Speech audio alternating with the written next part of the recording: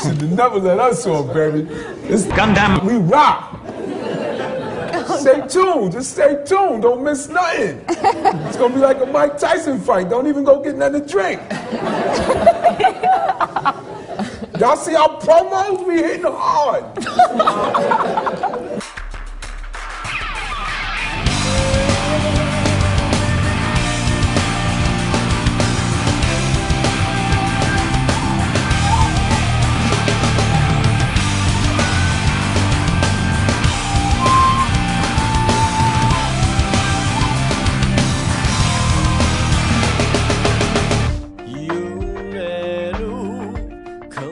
All right, everyone, welcome back to Gundam at MAHQ. And so Gundam is now officially eligible for early retirement, part of the Social Security plan. This is episode 63, so we can take reduced pension now. Where's my applesauce? Just put it in my IV. Where's my tea? This is episode... I soiled my pants again. Where's my robot? This is episode 63 of Gundam, and like always, I am joined here by Chris and Solbro. Guys, hello. Sup, gang? Hello. Where's Chris? This is Emperor Palpatine, isn't it? No, this is Chris.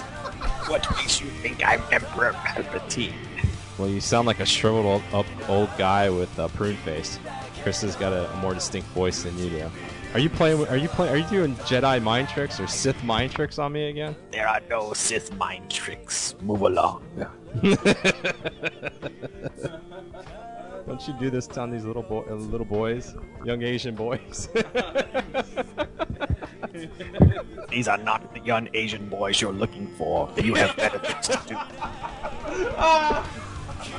Oh man! So how's it going, Emperor? Pretty good, all things considered. October's coming up. Are you a big beer drinker? Yes, I drink the best Sith brew there is. What would that be? It's made from the blood of war orphans. Younglings. Is that from the Hate Brewery? Yes, it is. It's brewed by a very angry man. Who instills each bottle with his hate. Emperor, did you see that there was a poll on Mecha Talk? I don't know if you've ever been there before, and a lot of people really dig your appearances on the show now. Do you have anything to say to those? Any of your fans out there? I am not in first place. All of the infidels who did not vote for me will be electrocuted.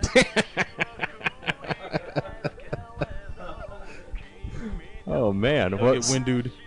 So what is there anything you would do for your fans if you get into first place and we finish up the voting and you're number one? Offer them immortality if they choose to become evil. That's right, and save people that could die possibly from something in the sometime future, and preventing them from dying, right? Yes. Well, Emperor, it's good to hear from you. I was wondering. It is Sunday, and usually Saturday night's a big night for drinking. Is Dennis around? What are you talking to me? Hey Dennis, it's 3:44 in the afternoon. Are you just getting up? What culture? I could just imagine. I wish this. I know one of our listeners is wishing we were a video podcast. I actually would wish we were, because I'd like to see what state Dennis is. I still picture a man with dirty clothes with a half-eaten cheeseburger next to him, passed out in the corner, smelling like sprinkler water. Is that pretty accurate? You forgot the toilet water part. So Dennis, how's it going? I know with October coming up, I know you're a big drinker, so you must be loving the fact that Oktoberfest is coming up soon. You don't know the meaning of Oktoberfest. And what would that be? Is it the same as culture? Or is Oktoberfest a culture? Do you think Earth has the best Oktoberfest? Bullshit. You don't know the meaning of the word. Well, from what I hear, Germany's got the best Oktoberfest. Dennis is going to embed himself into Germany. It's a narrow-minded human view. Obviously, you've never tried Zentradi Oktoberfest. Oh. Really? What's that like? I've never been off planet, so forgive me. I know you're a more cultured person than I, but Their beer is scaled according to their size. There you go, man. Oh, so you just jump in. It comes in pints? I mean gallons? So you're like Bob McKenzie in Strange Brew. You just jump in the vat of beer and drink it all. Nice. Pretty much. That's probably your favorite movie, isn't it, Strange Brew? Or is it because it's Canadian beer, so you probably hate Canadians? My favorite movie is Macross 2. Starring Dennis. You never got top bill in that movie. I don't understand why. Why are you talking to me? I need to go drink. All right, Dennis. Thank you. If you can, if Chris is there, put him back on the line for us. We definitely would love to hear from him. He doesn't know the meaning of culture. Yeah, I know. None of us do. But if you could just do that for me, it'd really make things great. And he could finish up recording, and you could go back to sleep. Hey guys, what's going on?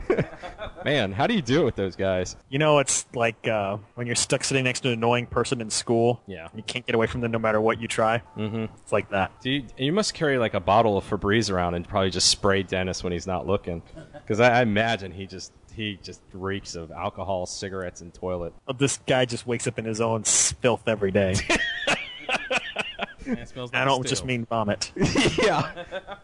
Then he goes off and gets his news story, right? Because he's a hell of a journalist, that one. Yep. He's a guest writer right now on Miami Herald, isn't he? That's why he's in town. Yeah, I heard he was visiting Guantanamo. He's doing the culture pieces. He's doing the culture pieces at Camp X-Ray.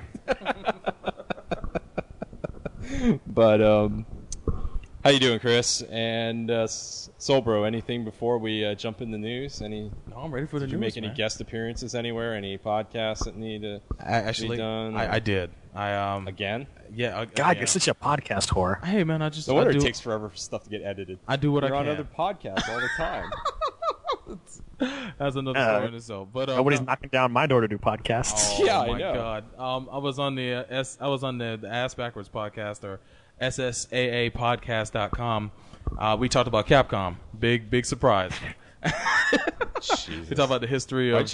Why didn't you ask Austin to be on there? Oh well, maybe that'll be the counter report, the counter Point of that counterpoint episode. there, right? Point counterpoint. Maybe next episode they'll have Austin on there. I don't know, but we talked about the history of Capcom's games, and You know how Stephen Colbert and Jon Stewart are doing those mock rallies in Washington? Yeah, man, the rally to restore sanity. I think you should do that. The Capcom. The Capcom rally? Yeah, let's do this. What? March.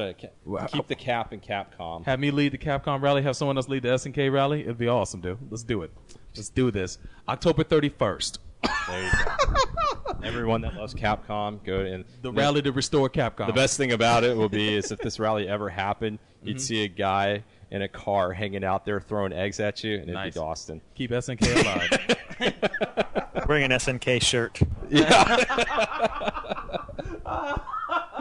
But yeah, I want to thank those guys for having me on. And if anything, check them out at SSAApodcast.com. You got a really great podcast there. Thank you, Awesome. Doc. Doctor, I should say, and the gang. All right. You know, I think Sobro, you should set up a website like allsobrospodcast.com, so that way you can chronicle every single podcast appear on this one. Hey man, it's probably the last podcast I'm probably gonna be on in a while. So, Since you seem to be in such high demand. I know. well, this is something where my expertise You know what, came into Chris? play. I got a feeling some of these podcasts might be part of the Hopers and Dreamers movement, so I'm sure that's why they're not asking you and I are on there. That may be true. Yeah, might be. I don't know, would Destroy All podcasts qualify as hopers and dreamers? I don't think so. Yeah, that's true. That was a long time ago. They're the opposite. They're, haters and flamers. God, if people think we're bad, listen to those guys. Holy crap. But, yes, lots of news here. And this is going to be a different type of episode. It's actually going to be a one-segment episode that we're going to be doing. And Technically a 2-segment episode. well, technically 2 segments, but it's Of the one same topic. Yeah, in 2 segments. We are doing a catch-up. Just like past listeners remember our catch-ups for 00, Code Geass, Macross Frontier. Well, we did a catch-up. We're doing a catch-up on the mailbag. What about our mustards for Macross Frontier and Code Geass? Yeah, but I don't the mustards, sometimes it was like having a bunch of mustard in your mouth going through those things. So the bitterness. But Hey, don't talk shit about mustard. yeah, well, it can be good depending on what flavor it is. But so we'll be doing. Chris is going to be catching up on the mailbag because I'm sure you guys know We were about 4 months behind, and we still love the fact that people were asking questions, but we wanted to make sure in the next episode some of the questions would be a little bit more up to date, and we're not asking things about. I think one question we'll probably be going over is talking about the release of Volume 1 of Unicorn. So yeah, you know how old that stuff, some of those questions are. So we just want to thank everybody for their submissions, and we will be getting to that in a moment. But first, we have news, and lots of news. First one here is from our friend Dolo, and this is from the Anime's News Network.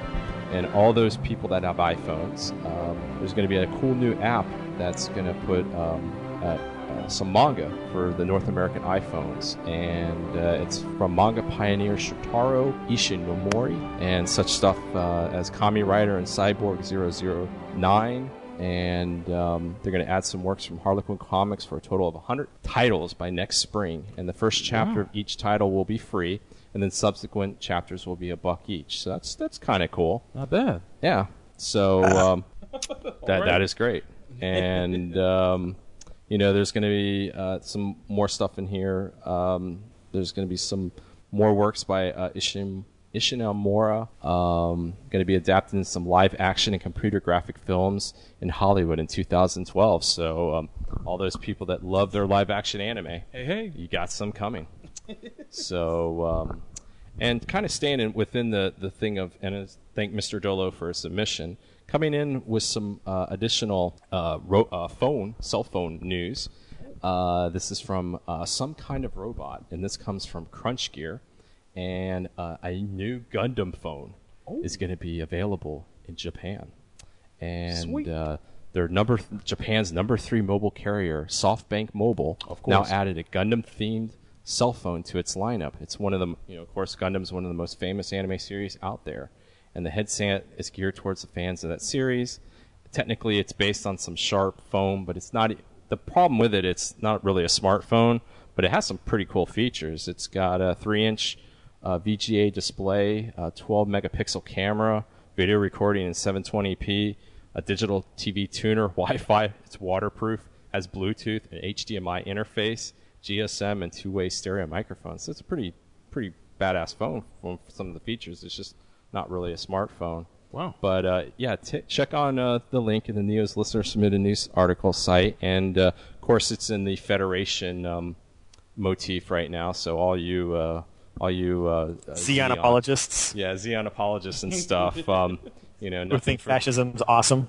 Yeah, nothing for the genocidal maniac at heart there. So like to thank Mr. Some Kind of Robot for his submission. And this next article is kind of great. And I'm going to give credit to both guys. And this is because really one of the articles actually contains both stories within it. And this is going to be from Vent Noir and Flame X. Oh. And this is very funny because... Why not just credit them as Vent X or Flame Noir? Yeah. Or Noir X. News got tie. And this is from the Anime News Network. And there's a new game coming out called Gundam EX vs. Gundam. Mm-hmm. And the opening song is done by... Drum roll, please. Anyone? You guys know? Crawling in my skin. Yes. If you could not get enough of Lincoln Ball Z, they're actually going to... Linkin Park's The Catalyst theme song is going to be on the opening piece of the video game. And also, the Catalyst is from the band's their newest album called 1,000 Suns, and the album shipped in Japan, and it had the deluxe box had an HGUC 144 of the Gundam GP01 Full Vernier. Wow, it's called the Linkin Park edition, and it's ugly. Yeah, ouch. And what's pretty funny is if you go to the link that these guys had put on there. Yeah. There's actually a picture in Anime News Network, and it's all the guys from Linkin Park and Federation. I was gonna say in Federation uniforms from 0083. Yeah. In front of the Gundam. Which it's a wild looking picture, man. I I can't knock it. I didn't realize those guys were that die hard into Gundam. I know that some of their videos feature Gundam models. Yeah. But the fact that they're probably pretty psyched that their song is in that game. I don't know. I mean, I just find it funny. That Linkin Park, after all the AMVs that Linkin Park has been part of unwillingly, that now it's the reality. Yeah, now it is the reality. So thank you, Mr. Vent Noir and Flame X. Congratulations to Linkin Park. Yeah, they need the help because they're not. It's kind of hard to do the same music you did 8 years ago. Hopefully, it's. Hey, I think their music sucks, but I give them props for being huge Gundam fans and not being afraid to show it. Yeah, I don't think they suck. I think their first 2 albums were okay, but they're kind of unfortunately stuck. I think in the early 2000s musically, but that's beside the point. This isn't music talk with Soulbro and Chris. Oh, I'm not a big fan of Linkin Park, but I commend them for being out of the closet Gundam fans. I think that's really cool, and it's well. Looking at this picture, I wonder what's in their closet. Lots of cosplaying, man. I wonder if the drummer and the singer reenact. You're not my father. You hit me. Not even my father hit me. Hey, I'd like to interview him for Gundam someday. Maybe one of these years. Yeah, we should try to get to these. You keep hoping and dreaming. I know. They'll keep laughing at that thought. So, well, nothing to do with that guy. Thank you, Noir and Flamex, for your submission. Your double submission. The next one is from one of our fans, Jabman025. Ho ho. Defender of Destiny. See his new show in this new fall season, Jabman, Defender of Destiny. I think I'm going to give him that as a custom title on Mecha Talk. He's made it. Yeah. Watch on local syndication. In fact, I'm doing that right now. Watch on local syndication the power block of Jabman, Defender of Destiny, with Judo and the Junkyard Kids, featuring Bill Cosby. So, I just hope we don't get the the Black Revolution or the what are they called? NAACP? No, the Black Crusaders. Just hope they don't come after us. But this next one here is from the Anime News Network again, and on actually some more depressing music news and tied with anime. Steven Tyler. You guys know who Steven Tyler is. He's responsible for Liv Tyler. Right. And he's responsible. Best thing he ever did. Yes, sir. Well, the early everything. Yeah, early everything Aerosmith, from 1976 back of Aerosmith, good. From 76 on, not so good. So now he's that American Idol judge. Yeah, it's amazing. Those guys survived drugs and all that stuff, and they've recently broken up. From what all accounts, what it is, because he became a crazy diva. Oh, dude! But he's gonna sing the theme for the live action Yamato. Really? Yes. Wow. He wrote the song "Love Lives." It's specifically for the film, and the single's going to go on sale in Japan on November 24th. So get your pre-torrents ready. Nice. And he had received the official offer from the Yamato production staff. He looked over the English translation of the script, the production materials.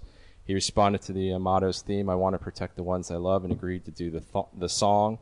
And of course, we know that the live action Yamato is going to be coming out sometime next year. So basically, Armageddon soundtrack, the Armageddon soundtrack part 2. Well, that was Aerosmith. You got to remember, when guys branch off sometimes, can be completely different than what we were used to when they were in bands. We'll see. So that is thank you, Mr. Jabman, Defender of Destiny. Thank you for your submission. Another article here, and this comes from Collection DX. And this is from Mr. Rodimus, or from submitter's Furious Rodimus, and this is really cool. You want to check out his link here. But there is a 1/3000 perfect transformation SDF Macross, the Dural type, that's being released, and it's really cool. I mean, the pictures of it are pretty damn cool. Oh wow! Yeah, it's really cool there, and it's going to be due in December, and it's going to be for 34,440 yen. and it's 1/3000th scale version, and it's made of ABS, POM, and zinc alloyed, and it comes in the 400 millimeter long Fortress mode, and it's pretty nice. So there's no word on a television version, but Daryl was pretty good. I kind of liked that show. So kind of, huh? Yeah, and got a new. Actually, this isn't a new submitter, but he's hasn't submitted in a while. Soulbrew Ryu. Do we know this guy? Oh my God, Chris? who the hell is that? Who is Sounds like this? some loser. But Soulbrew actually brought up the fact that in the Tokyo Game Show, there's going to be a new Steel Battalion, and there's going to be some custom controller. I wonder if it's going to be as crazy as the original Steel Battalion is, where you had all that crap going in there.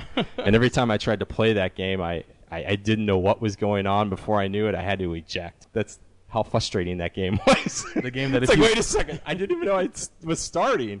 I'm dying? The game, if you die, you have to start all the way over. Oh, yeah, no save points, right? Unless you ejected out of the suit, there's no save points. So that was released. It's called Steel Battalion Hemi Armor for the Kinect. Mm-hmm. So definitely the Xbox. Oh man, I wish Austin was on here. Oh God, the battle you two would have right now. The fact that you submitted something that's a Microsoft Xbox only thing. Him the and Capcom no less. Yeah. Oh man, him him the protector of the PS3, and because Sony needs protection. Yeah, right. But but thank you, Mr. Soulbro, for your submission. It was you're welcome. Well worth it. So definitely check it. The article's got pretty good length to it, so you definitely want to check it out. And anybody that's a fan of those games. Because that was like what, a $200 or $300 set back in the day. Oh yeah, and now that was original Xbox, wasn't it? That was original Xbox, and you had to have a peripheral that was just clunky, and you only could use it for one game. I guess their intention was to make more, but it didn't sell very well. And why would it? Yeah, the controller cost a freaking king's ransom. So and it played like crap. And it did. Yeah. And there's a little bit of more news from Tokyo Game Show. I don't know if you guys know, but they announced a remake of a specific game that I know you and our friend Bill Whipton are quite fond of this company. You know Treasure, right? Yeah. All right. Well, Ikaruga, the predecessor to Ikaruga, Radiant Silvergun, is coming onto Xbox Live and I believe PSN. I'm not sure. So if you have a copy of Radiant Silvergun, sell it now. Sell it now. Because don't do what I did with Marvel vs. Capcom 2. It won't be worth anything after that comes out on direct download. Exactly. Holy crap! And the game looks gorgeous. It looks more like man. It looks a lot like more like graphically like Ikaruga, and it's gonna be a hell to go through that game because I remember playing it and the game was freaking impossible. So. Well, it won't be a hell to me since so far it seems like it's XBLA only. Oh man, hopefully it'll come to all the systems. I don't see why they would not allow that unless they have like some kind of exclusivity contract with Microsoft. But that might be the case. But we're one step closer to Guardian Heroes. That's all I know. Come on, Treasure, let's do it. And and last article here, and this is kind of bizarre, disturbing, and just out and out weird all at the same time. Right. But this comes from a Poster Kosh, and I believe this is a young female listener of Gundam. She is. And I don't know how to go about this, but Pedo Bear, you've heard of him, not Pedo Bear North or Pedo Bear South, right? Mm-hmm. She has a link here, and I guess this is kind of appropriate, but it's also a little bizarre. But I can kind of understand why they're doing this. And this is from Gawker.com. California police are warning parents of Pedo Bear. And if you go to the link, they actually have, you know how you have those, like at your job, some jobs you'll have like your information center that'll have like, minimum wage is this, those posters. Yeah. Well, they created posters, and you got to take a look at these posters. And the first one has got on top of it a seemingly innocent menace, an introduction to Pedo Bear. And it shows what Pedo Bear looks like, and it shows some guy at Comic-Con dressed as Pedo Bear giving out free candy to children. Oh. And it's talking about like what the real, how some of these people are degenerates. that do this. And yeah, so definitely take a look at this. I'm wondering if Pedro and and Peter, or I know Peter definitely doesn't want to be called Pedo Bear now. Hey, he's okay. He's on the other side of the border. Yeah, that's right. Don't come into the U.S. He get barred from entry like Paris Hilton did in Japan. Knowing Peter's luck, he'll have the only border patrol guy that's a listener of Gundam. Oh, and he sees him crossing the border and be like, "Hey, you're Destiny Gundam, Pedo Bear North." Too old, but yeah. So definitely take a look at that. I guess that'll be our PSA for this. So we filled the quota that the federal government requires of networks, even though we're not networkized. So that's the news, and I'd just like to thank everyone for their submissions. And like always, if you have anything, just go to the Neos Listeners Submitted News Articles site to put some stuff up there, and we'll be looking forward to it. But before we get back, because since this is going to be the segments are about the mailbag, we won't be having a mailbag, but to replace the mailbag, we have everybody's favorite thing, Straight Talk Express. What? And I heard the engine idling. Oh man! And because we're getting close to the wire and campaign season here in the States, so the Straight Talks it's going in and out because we tend to lease it during the week. To hopeless political people trying to secure things. So, but Chris has got custody of the keys, and he's been sitting there letting it idle. And Chris, time for you to come out with Straight Talk Express. You haven't done it in a while, so we want to hear what you got to say. Well, I had to steal it back from some teabaggers. So, did you get all the witch stuff out of there? All the witchcraft books and crap? Yes, I did. And then the satanic altars and whatever assorted things that you hear about that teabaggers are sometimes involved with in the indiscretions of their youth. So, my little comment today relates to TGS, as Sobro mentioned, and it relates to a subject that I'm sure he's familiar with, which is the recently announced rebooting of Devil May Cry. Oh, no! What? I didn't hear about this. So, the reason I bring this up is because the response to this has reminded me of some things that you see in anime because, anime and game fandom has a huge amount of crossover. Yeah. Oh, yeah. And unfortunately, anime and game fans are some of the whiniest bitches there are on this planet. And I'll relate what happens with Devil May Cry and, how it relates to some things that we've seen elsewhere. Right. So there's a reboot of Devil May Cry that's being made by Ninja Theory, the European developer who made Heavenly Sword on the PS3 and who is also releasing now Enslaved on 360 and PS3. Right on. So they show off a trailer, but this Dante is not the Dante that you're used to. Instead of the white-haired pretty boy, it's sort of a more realistic-looking meth addict punk rocker. Okay. Does not have white hair. Okay. And instantly, the reaction was massive bitching everywhere. Wow. We'll say, "Oh, this is going to be terrible. Oh, this isn't Devil May Cry. That's not Dante. Where, blah, blah, blah." Now, mind you, nobody was talking about the gameplay, which we haven't seen much of anyway. So, the complete dismissal of this game and all of the bitching and whining and moaning is entirely because of the character design. Oh, okay. Wow. And what's funny is that, with Capcom, one of the top complaints, if not the top complaint, always levied against them, and I know that Sobro can back me up on this, is that they always release the same thing over and over again. Oh, yeah. No doubt about that. In fact, I recall there being a huge bitch storm back in the day that Devil May Cry 2 was identical to Devil May Cry 1. Right. And they gave us the harder than hell Devil May Cry 3. So, of course, it goes that, you release something, people start to complain that it's all the same stuff over and over again. You then try to do something different, and they complain about it being too different. Where have we heard this before? Yeah. Gundam? Yeah. Yeah. It anime? Happened with Turn A, happened with 00. Mm-hmm. And what bothers me the most about what I've seen all over the internet on this whole Devil May Cry issue is people saying, "Oh, that's not Devil May Cry. That's this." Last time I checked, the fans are not the arbiters of a franchise. They're not the gatekeepers that determine what is and what isn't part of anything. It's the people who own it and make it. Yeah. So stop going on and on with all this pretentious nonsense of how Capcom has screwed you over so much and how this is going to be horrible and yada yada. And people saying like, oh, he needs to be a Final Fantasy looking guy with white hair. Well, if you want that, go play the first 4 games. Yeah, exactly. If you don't, if you are so butthurt about the visual style of this new game, don't play it. Don't buy it. Capcom isn't forcing you to buy it. They're not injuring you. They're not forcing anything down your throat. They're not doing anything at all to you. Mm-hmm. And the saying you vote with your pocketbook.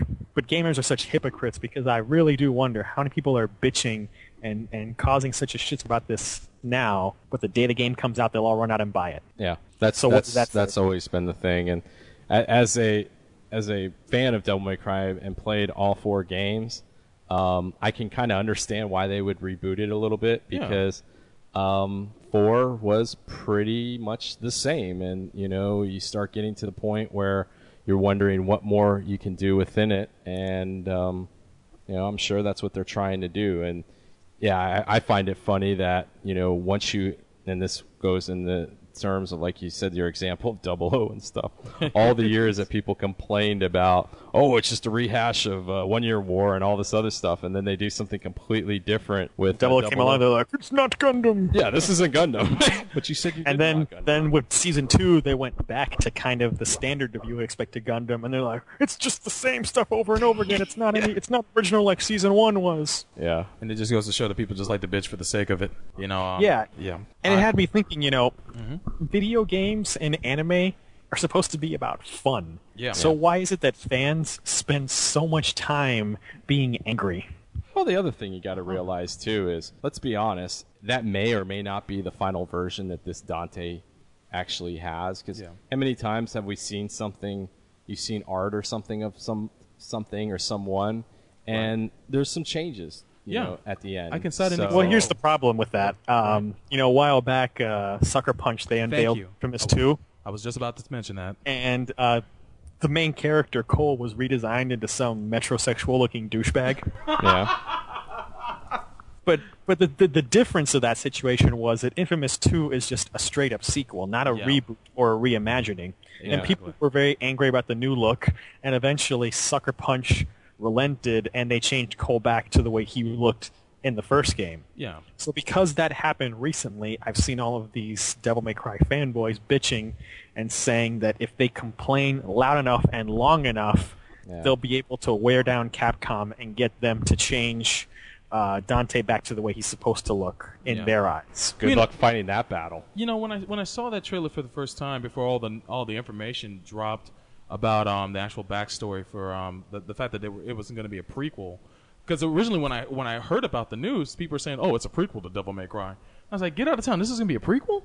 And Dante had black hair. He didn't have a sword visibly on the screen. He's running around with just 2 guns, and he's jacking the weapons of the people that he's fighting.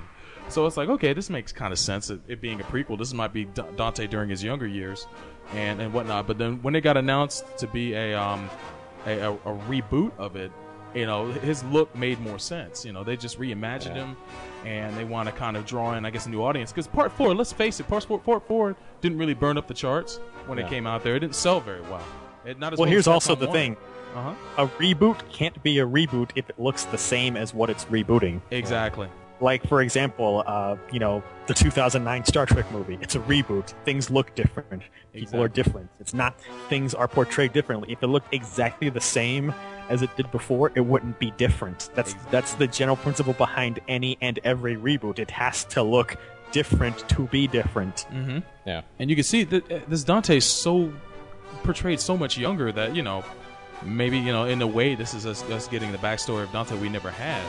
And it's too early to really speculate. But not only that, I'm not a huge fan. But I've always seen Dante as just being like a grade A asshole. And just from the trailer alone, this new meth addict punk rock Dante looks like a huge asshole. Yeah. So as far as I'm concerned, nothing's really that different. And and that's what it is. I mean, Dante is an asshole. He's arrogant. He's cocky. He's he's everything. And I think this also equates to a couple years ago Optimus Prime and Transformers and stuff. So it's like Flames. and all those fanboys went out and saw that movie. Yeah. And they liked that movie and stuff. But it's just okay. It's just a little trailer. You don't know what it's going to end up being, and if you don't like it, then like you said, don't buy it. It's cosmetic, man. I would like to see if once the gameplay videos come out, if they're just like balls to the wall, amazing.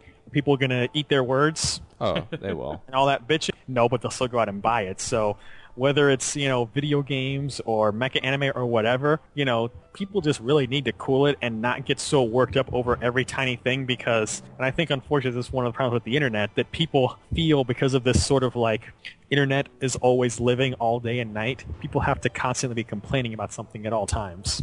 Yeah, people feel that like because they're connected, they have to constantly comment on things or they won't be noticed. And that's like, been it. Can't people ever be happy about something? That's all I want to know. Yeah, I mean, no. and like, it's like new game announced for beloved franchise. Rage. It's like I said. I mean, the number 4, I played it. It's enjoyable, but it started getting, when I'm having to fight the old bosses again and all this other stuff. It's just like it really wasn't that much different from number 3. So doing a reboot would be kind of cool. And there's always so much background of Dante and Virgil and all that stuff that they've never ever even gotten into. So like you said, it might be a completely different thing. It might be somewhat of a prequel, but not one, but a reboot. And because I'm sure he'll probably start off, maybe if he starts off younger than what he was in Devil May Cry 1. Yeah. So he might get his white hair somewhere down the line. Who knows? Yeah, exactly. And hey, if the game sucks and it fails, they'll just go back to what they used to do before, like Capcom generally does. Yeah, so, you go, man. And if you really like, all you have to do is wait another 2 or 3 years, and it'll just be another samey Devil May Cry, just like what you've come to love and loathe up to now. And if you love Dante that much, go on MVC3 whenever that comes out. There you go. I was just about to say he'll be on there. Of course you were. Yep. And so, but that it, Chris? That's pretty much it. So Old Smash, new ideas. Soulbro, anything else before we get into the mailbag? I'm good. All right. Well, we'll be back with our first, our only topic, segregated into two segments. So we'll be back in a little bit. You're listening to Gundam at MHQ.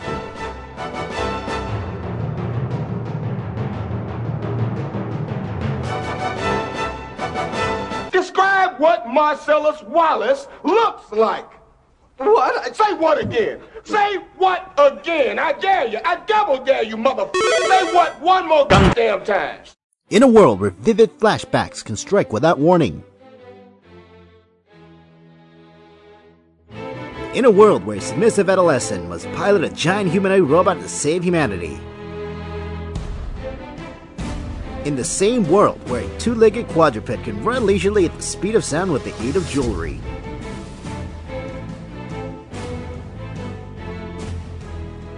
Only one podcast can discuss this with their sanity intact.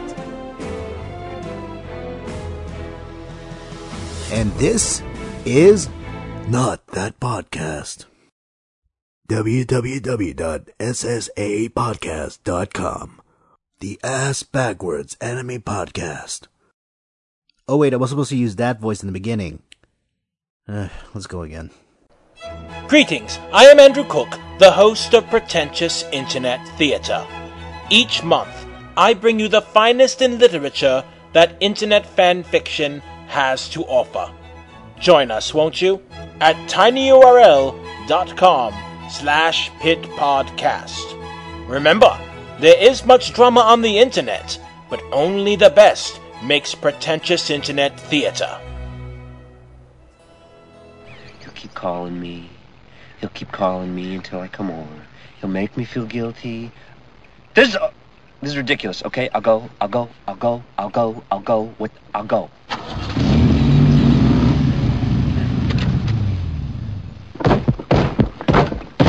Damn it!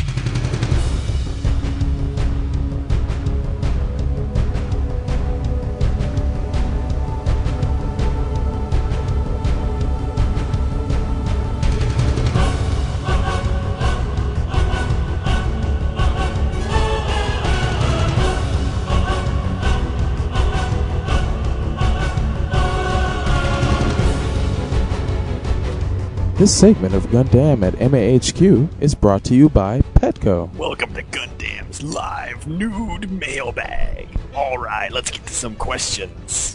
What is this, the Gundam Morning Zoo? Yes, apparently. So, in this segment, we're going to be doing an all-out mailbag to catch up with the months and months of questions that have been piling up, so that we can eventually finish out this year on time and not go into 2011 with questions from 2010. So this is like the Code Geass episode of Mailbag, huh? Yes. 15 episodes worth of mailbag done in one. Pretty much. So for this first question, we're going to go with a very blatant troll question that's been sitting here for a long time, and I figure, hey, I'll bite. Why not?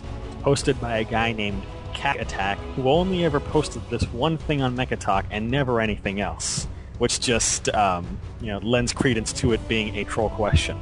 So, here we go. Cat Attack's question. Now, how do I say this? I've been warring with this, let's say, a tiny little bug about Shinji from the greatest mech anime Neon Genesis Evangelion. Now, I know he has done some, Evangelion? Yeah. Never seen that one. Let's say some bad things that make him iconic. First 10 minutes of End of Evangelion. No other anime character has done that, and that's what makes him the best anime character ever. But my side agrees that Shinji is the reason that people watch mecha anime. Now, many people might disagree with me, but they just don't understand anime then. But Evangelion is still in stores, and Gundam, well, not so much. So the question is, why do people ever think that Shinji is weak? Who's going to jump on? I guess I'll begin. Yeah, please do. A, because he is weak. B, Evangelion's still in stores because, well, that was the only thing that was selling for ADV for the longest of times. Mm-hmm. And C, I don't think he's the main reason why people watch mecha anime. I think there might be credence that it's brought people have seen the show and gone into other mecha anime, but I don't think it's because of Shinji Ikari. And you should spell check things before you write them, and grammar check too. I'm done. So, bro. I know that when the character was created, he was made to be the antithesis of any male lead of a mecha show. So I mean, him being weak is part of the joke. Yeah, he's not your average pilot. He's not hot-blooded. He's the opposite. He's cowardly. He hates his father. It's just things about him that that make the regular viewer of a mecha anime want to cringe. Well, then if he's cowardly, he hates his father, and he doesn't want to fight, isn't he like every other Gundam lead? Yeah. Not necessarily, because they nut Outside up somewhere along the show. Guys. Shinji gets worse and worse. There was a point in the show where Shinji does bump up, and he starts to step up, and things are going good for him, and then it all comes crashing down. Which version? Is this first version, second version, or third version? We'll just for the sake of sanity, we'll stick with the TV show, the first version. But and then he comes crashing down, and you see that even more so, I guess in the second version, the end of Evangelion, where you see him just roll up into a ball and doesn't want to do anything, and Masato's practically dragging him through nerve while playing Time Crisis at the same time. And only he nuts up when she dies, and that pissed me off more than anything. But no, Shinji, he's meant to be weak, and he steps up at the last moment. But his motivations, just I don't know. We could spend all day on this, but really. I'll just say that he's a weak-willed dude, man. Just because he nutted in his hand, don't mean he's special. He's just effed up. Chris? Okay, what I want to know is, since no one has questioned this so far, how is it that jizzing on some girl in a coma makes you the most awesome anime character ever? Well, I just kind of looked beyond that comment. That's why I didn't say anything. And what does Evangelion being on the shelves have to do with Gundam? And the obvious troll part of well, if you don't think that what I think is the most awesome thing ever, then obviously you're wrong. And very wrong, and you don't know anything. Yeah, that is true. So I have nothing to say about the question because it's a dumb troll question. It's a dumb troll question. Well said. Next, we have some questions from the White Knight. Oh, snap. He asks, the last 3 Gundam series have all had female captains in charge of the story's main ship. Do you believe it is better to have a woman or a man as the captain? I believe that having a woman is interesting because it brings balance to the otherwise male pilots, but that's just my thought. So, Sobro, why don't you share with us your thoughts on female ship captains? I particularly like them. I think they bring something different to the show. Is there a benefit to having a female captain over a male captain? When it comes down to it comes down to skill and how you captain the ship, because we've seen female captains completely botch it as well as male captains botch it. So it does introduce a different dynamic, but when it comes down to it, for me, it's the character themselves. I like Sumeragi, although, she's got issues like drinking and whatnot, but she gets over them and, she becomes a stronger person for it. I wasn't too fond of, I did like Talia too, who was also a female captain in Gundam Seed Destiny. Last episode. Until the last episode, which ruined it for me. So, captains make dumb decisions no matter what gender you are. Bright was pretty much rock solid up until Double Zeta, where, he just went to, what did they say? Just became tired old man. He checked out, Yeah. He checked out. It's like, look, I'm going to see y'all in Char's counterattack. Peace. But, everybody's got their off moments. But to me, it's more so the character themselves than the gender that they are. Neo? I just think it shows the softening of the Japanese culture of starting to accept women in roles like that. I think, it's not that big of a deal anymore. And like you said, it depends on skill. Now, the only downside that I have is you still have the whole, they're still objectified as women in anime are. You had Captain Jiggles. And even Sumeragi. She's like Jiggles in training. Yeah. So like I said, it's just one of those things. As society changes and you start to see more gender equal and ethnic equal things, I don't think it's a big deal. It just depends on how the character is, and I don't think one's better than the other. So, Chris, I have no personal preference. It's just become a normal thing now that you see women in all sorts of different roles. So it just depends on the individual depiction of the character. Talia was sort of a skilled commander, sort of like a female Bright, until the very end of Destiny, when she just lost it and decided to be the good wife to Durandal and burn with him. Sumeragi was interesting because of her flaws, which she eventually got over, using alcohol as a crutch over the death of her boy there that she had a thing for. Muru, she was an interesting character because she was compassionate, and I liked her in Seed, but a little bit less so in Destiny, because by then she just became a follower of the Church of Lacus, rather than sort of the more independent, commanding woman she was in Seed. Yeah. Mm-hmm. So I think it's a trend they'll probably continue in the future. It's to the point now where it doesn't really matter if the next ship has a female captain or not, but obviously the last 3 shows have had it, so if the next show is ship-based, I'd say chances are that there'd be another female captain. Yeah. So the next question from White Knight says, speaking of ships such as White Base, Minerva, Argama, do you guys have a preference to shows which center around the crew of a ship, i.e. 00, MSG, and Seed, or do you feel shows without ships such as G, 8th MS, and Wing benefit from not using a ship as the centerpiece for the series? I don't think it really matters, because in the end it's just the characters who fill the ship or not. So, do we think of... The only way I really look at the ships is the design and stuff like that, and maybe some cool action sequences they do in a show, but in terms of the characters and stuff, or it being a show that has a ship being better as opposed to one that doesn't, I don't think it really matters in my preference. So I think subconsciously I gravitate more towards the ones with the ships, because I'm kind of used to that from watching Macross all those years ago as a part of Robotech. I kind of like the camaraderie that's built between the ship's crew and everybody on it, almost like a tight-knit family. And sometimes they don't start out that way, but they progress into that as the series goes along. It doesn't mean I have a bias against any of the shows that don't have a ship's crew. A lot of them, are very unique, and for them to not have ships, they get rid of one of those staples that's usually in mecha anime, and they're willing to make the show without it. So that's pretty daring. But I'd have to say, I guess I have a slight fondness for shows that do have ships myself. All right. I kind of gravitate towards ship shows because Yeah, that's what I'm used to also, but in the end it doesn't really matter. Yeah. So, let's see what we have next. Our next question comes from Rygens, who asks, with the release of the first episode of Gundam Unicorn, this is the first time I've experienced the lengthy schedule of an OAV firsthand. My question is, why does it take so long for each episode of an OAV to be released compared to a TV anime? Is it because of the quality of the animation? Do a lot of anime companies do this? Is it a trade-off between waiting 6 months for each ep and waiting 2 to 3 years for the whole series to be finished before releasing them all at the same time?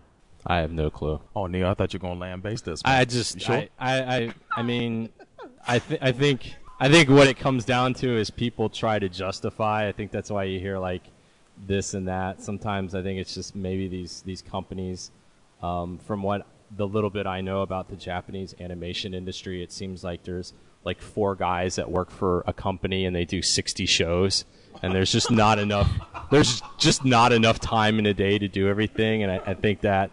And also we've seen with like some of these directors and all that, they sometimes over-invent the wheel while they're doing this stuff. And but in terms of Unicorn, I really don't understand it, and I just hope it doesn't turn out like Macross Zero, where after a while you just kind of you end up forgetting about it because it's just like, oh, when's it going to come out? And I still don't believe November 12th or October 30th for PSN or I don't believe it. So. Well, when it comes to OAVs, we have to keep in mind, I think, that OAVs don't necessarily mean what they used to or what people used to think. Because in the 80s, an OAV meant like a super lavishly produced thing with a really nice budget.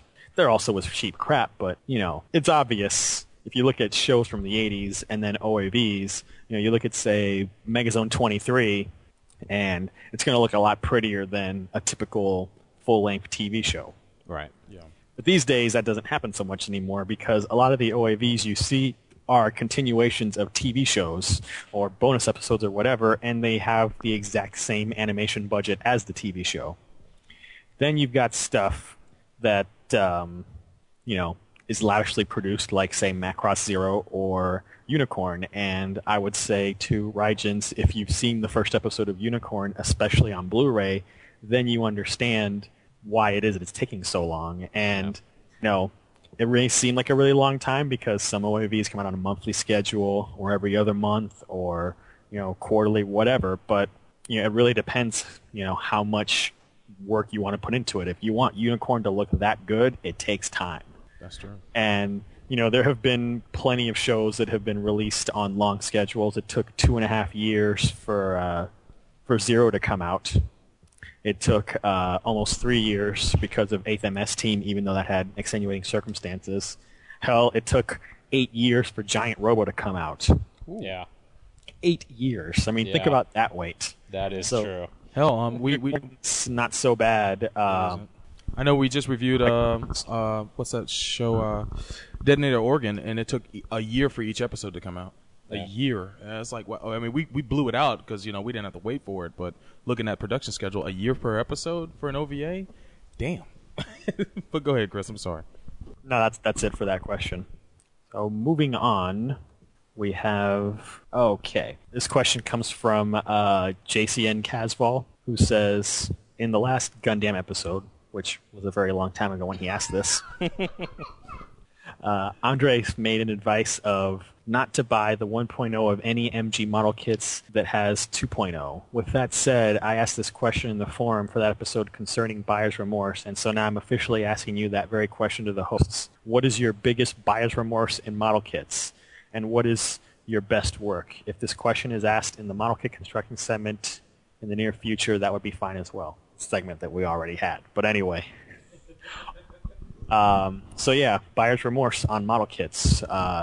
And then the flip side, what do you like the most of what you've bought and built? The only buyer's remorse that I had was many years ago when I bought the wing ones.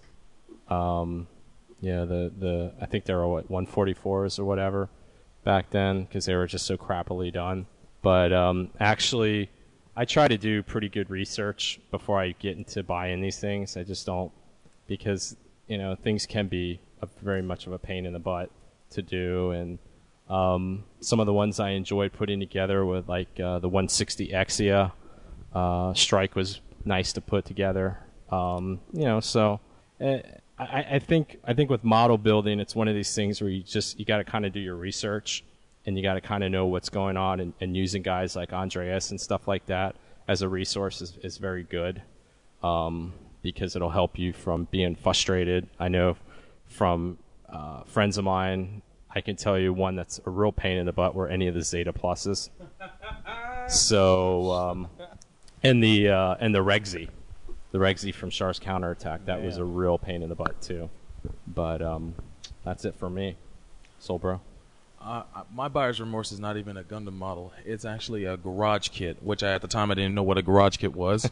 I just, was a big fan of Evangelion. So I was at the store one day and I saw that they had the Unit 1, a garage kit model. And it's like, oh man, I bet this snaps together. So, I freaking bought it, got it home, opened it up, and it's like, oh my God, you have to glue this together? This is like a real model. I can't do this. So this thing has been sitting in my closet for like the latest. I just moved into a new house and I just found this thing again. It was like, oh my God, I still have this. I'm sure there's plenty of Ava lovers on Mecha Talk that'll take it off your hands. I might just give it away at another Why would you give it away? show. I'd charge those bastards. May give it away at our next MegaCon or something. But the purchase I'm most proud of is my. For this question, you win Soul Bro's junk that's been sitting in the back of his closet for 5 years. Ooh. No, it's still in pristine condition. I've never put it together, so Soul Bro. It's fine. Anybody who loves building models, man, they want it. It's theirs. But the model purchase I'm most proud of is ironically a Zeta model. It's the Aomori Custom. From, I guess, that one special... Those are the 2.0s. That was the 2.0. This is 2.0, yeah. The one that's like lavender and white. Yeah. The unicorn one. That's the one I liked. I enjoyed the most. I didn't put it together. My friend did, who absolutely hates the Zeta, but he put it together for me because he Well, no wonder you love the person. I know. I didn't have to do any blood, sweat, and tears. He did it for me, and he cursed at me for giving it to him to put together. So let me show you the finest piece of my collection. And it looks great in my office. That's all I know. But Chris, what's up? I would say buyer's remorse. Definitely some Wing stuff. Yeah. The 144 scale I picked up a long time ago. Tallgeese and the Mercurius. Yeah. Especially Mercurius. God, that was such a piece of crap. Mine was Heavy Arms. Nice. Junky. So that was junk. Tallgeese was disappointing. It was meh. I would say one of the better kits that I've enjoyed was a 1/100th Heavy Arms custom that Austin handed down to me because he gave up on it and only built like a leg and then like part of another leg. Well, Tro is a war orphan, so I finished it off. Tro is a war orphan, so I could see why Austin wouldn't want to build it since he hates the war orphans. So hateful. So that would be mine. And next we have a question from Alan Fortran, who is not Dr. Tran, in case you were wondering. Good to know. He says, after watching your Macross segment, I thought that your opinion of the narrator of Robotech was a little exaggerated, so I went back and watched Robotech. My goodness, I had never noticed how often the narrator speaks and how annoying it is when he talks at the most inappropriate moments. My question is that, have the opinions of others influenced or changed the way you look at some shows now, and if possible, what shows? He also knows that he's not a doctor. Not like when people. I guess the question is when people say something about a certain thing and then you go back and watch it. Yeah. Not too much, to be honest with you. I really can't think of anything off the top of my head where I usually notice annoying. If something annoys me, it just annoys me, and a lot of times things annoy me more than they annoy others. So maybe the biggest thing is the example I could have is Bernie's Lament. I always knew there was something kind of weird about it until Solbo's best friend mentioned that it was kind of pedophilic. So then when I went back and watched, I was like, oh my God, I can see where this comes from. I got a question on YouTube about that. What's the joke in this? This video is awesome. Blah, blah, blah. It's like, and I'd explain, it's like, some people think there's pedophilic undertones. It's just a in little this video. odd. It's not me. But some people that'll go unmentioned. Many people think that, but most people do they? But I can't really think of much myself. The only thing that I can think of, which I was already marginal on, is when I saw Attack of the Clones years ago. You know, we were so starved for some kind of action in that movie that when we finally got that big orgy of lightsabers at the end of the film, you know, I left that movie initially okay with it, but then I watched, throughout the years, I just never had the desire to watch that movie again. But I got straight angry at that whole trilogy when I watched the reviews that are on YouTube from I guess there's I forget his name, but I think it's Red Letter Media or something like that is the name of the YouTube user. Oh, that guy. That guy. Does movie reviews. Yeah, the guy who plays the psycho killer who does movie reviews, but he broke that. That guy's trilogy. hilarious. That guy is a comedic genius. He broke down the first two movies of the prequel trilogy already on YouTube, and he discussed them to the nth detail, and it's interesting. I mean, those reviews are about as long as a movie themselves. And all the parts, but they're worth it. But they're worth it. And you can watch them. Much more enjoyable than the movie that they're reviewing. Exactly. Oh God, yes. You don't even need to see the movies if you watch those reviews. Yeah. But yeah, he just made me straight angry at those. Although in time, I've come to like George Lucas a little bit because he gives his fans the freedom to do what they want with Star Wars, at least for the most part. Except for Ole Miss, they needed Admiral Akbar as their mascot. I don't know what they're waiting for to make Admiral Akbar their mascot, but yeah, that's the only thing I can think. They're waiting to sign their souls over to George Lucas. Or evil. But yeah, that's the one thing I can think of off the top of my head. I've got one that's also not anime. A few months ago, I started watching the new Doctor Who, and I started with the first season with Christopher Eccleston, and I was telling Dale that I had started watching the show, and he'd seen a few seasons ahead of me, but I eventually caught up and surpassed him. So he had commented that Rose, the companion for the first two seasons, was a bit of a mouth breather, and I'd only seen the pilot up to that point. Mm-hmm. And then every episode after that, for the next two seasons, any scene she was in, I noticed that, and it bugged the hell out of me. But I hadn't noticed it before he said it. Wow. I was like, damn it. And then finally she left. But then every time she came back as a guest, I noticed it too. So I was like, damn it. Damn you, Dale. Does her nasal cavities not work? I have no idea, but she's totally a mouth breather. Wow, that's not cool. That's not cool at all. That's funny, though, when you pick up a little nuances like that. When you watch a show or don't watch a show and then you go back and watch it after someone points that out to you, it is kind of freaky sometimes. Actually, one final thing that I have to say on it is since Emperor Palpatine has joined our show, I saw the third, Revenge of the Sith or whatever. Right. I think it was during Labor Day weekend, they were playing all that crap on TV, and I was flipping through the channels, and he's sitting there talking, and it was just a new funny. I just saw it in a new life. It's like, wow, I can finally kind of watch parts of this movie and not be completely bored. Because it's like, wow, there he is, the Emperor. So, but. So, our next question. I suggest people doing that if they haven't already. Rewatch the Emperor Palpatine parts after hearing the Emperor on our show. It's kind of funny, actually.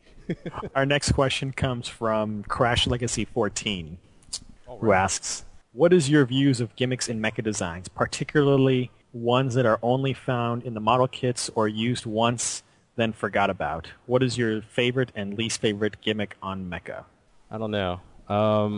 My least favorite gimmick was within Seed, where it seemed like every new suit had a bigger and better backpack. I mean, I don't mind the backpacks.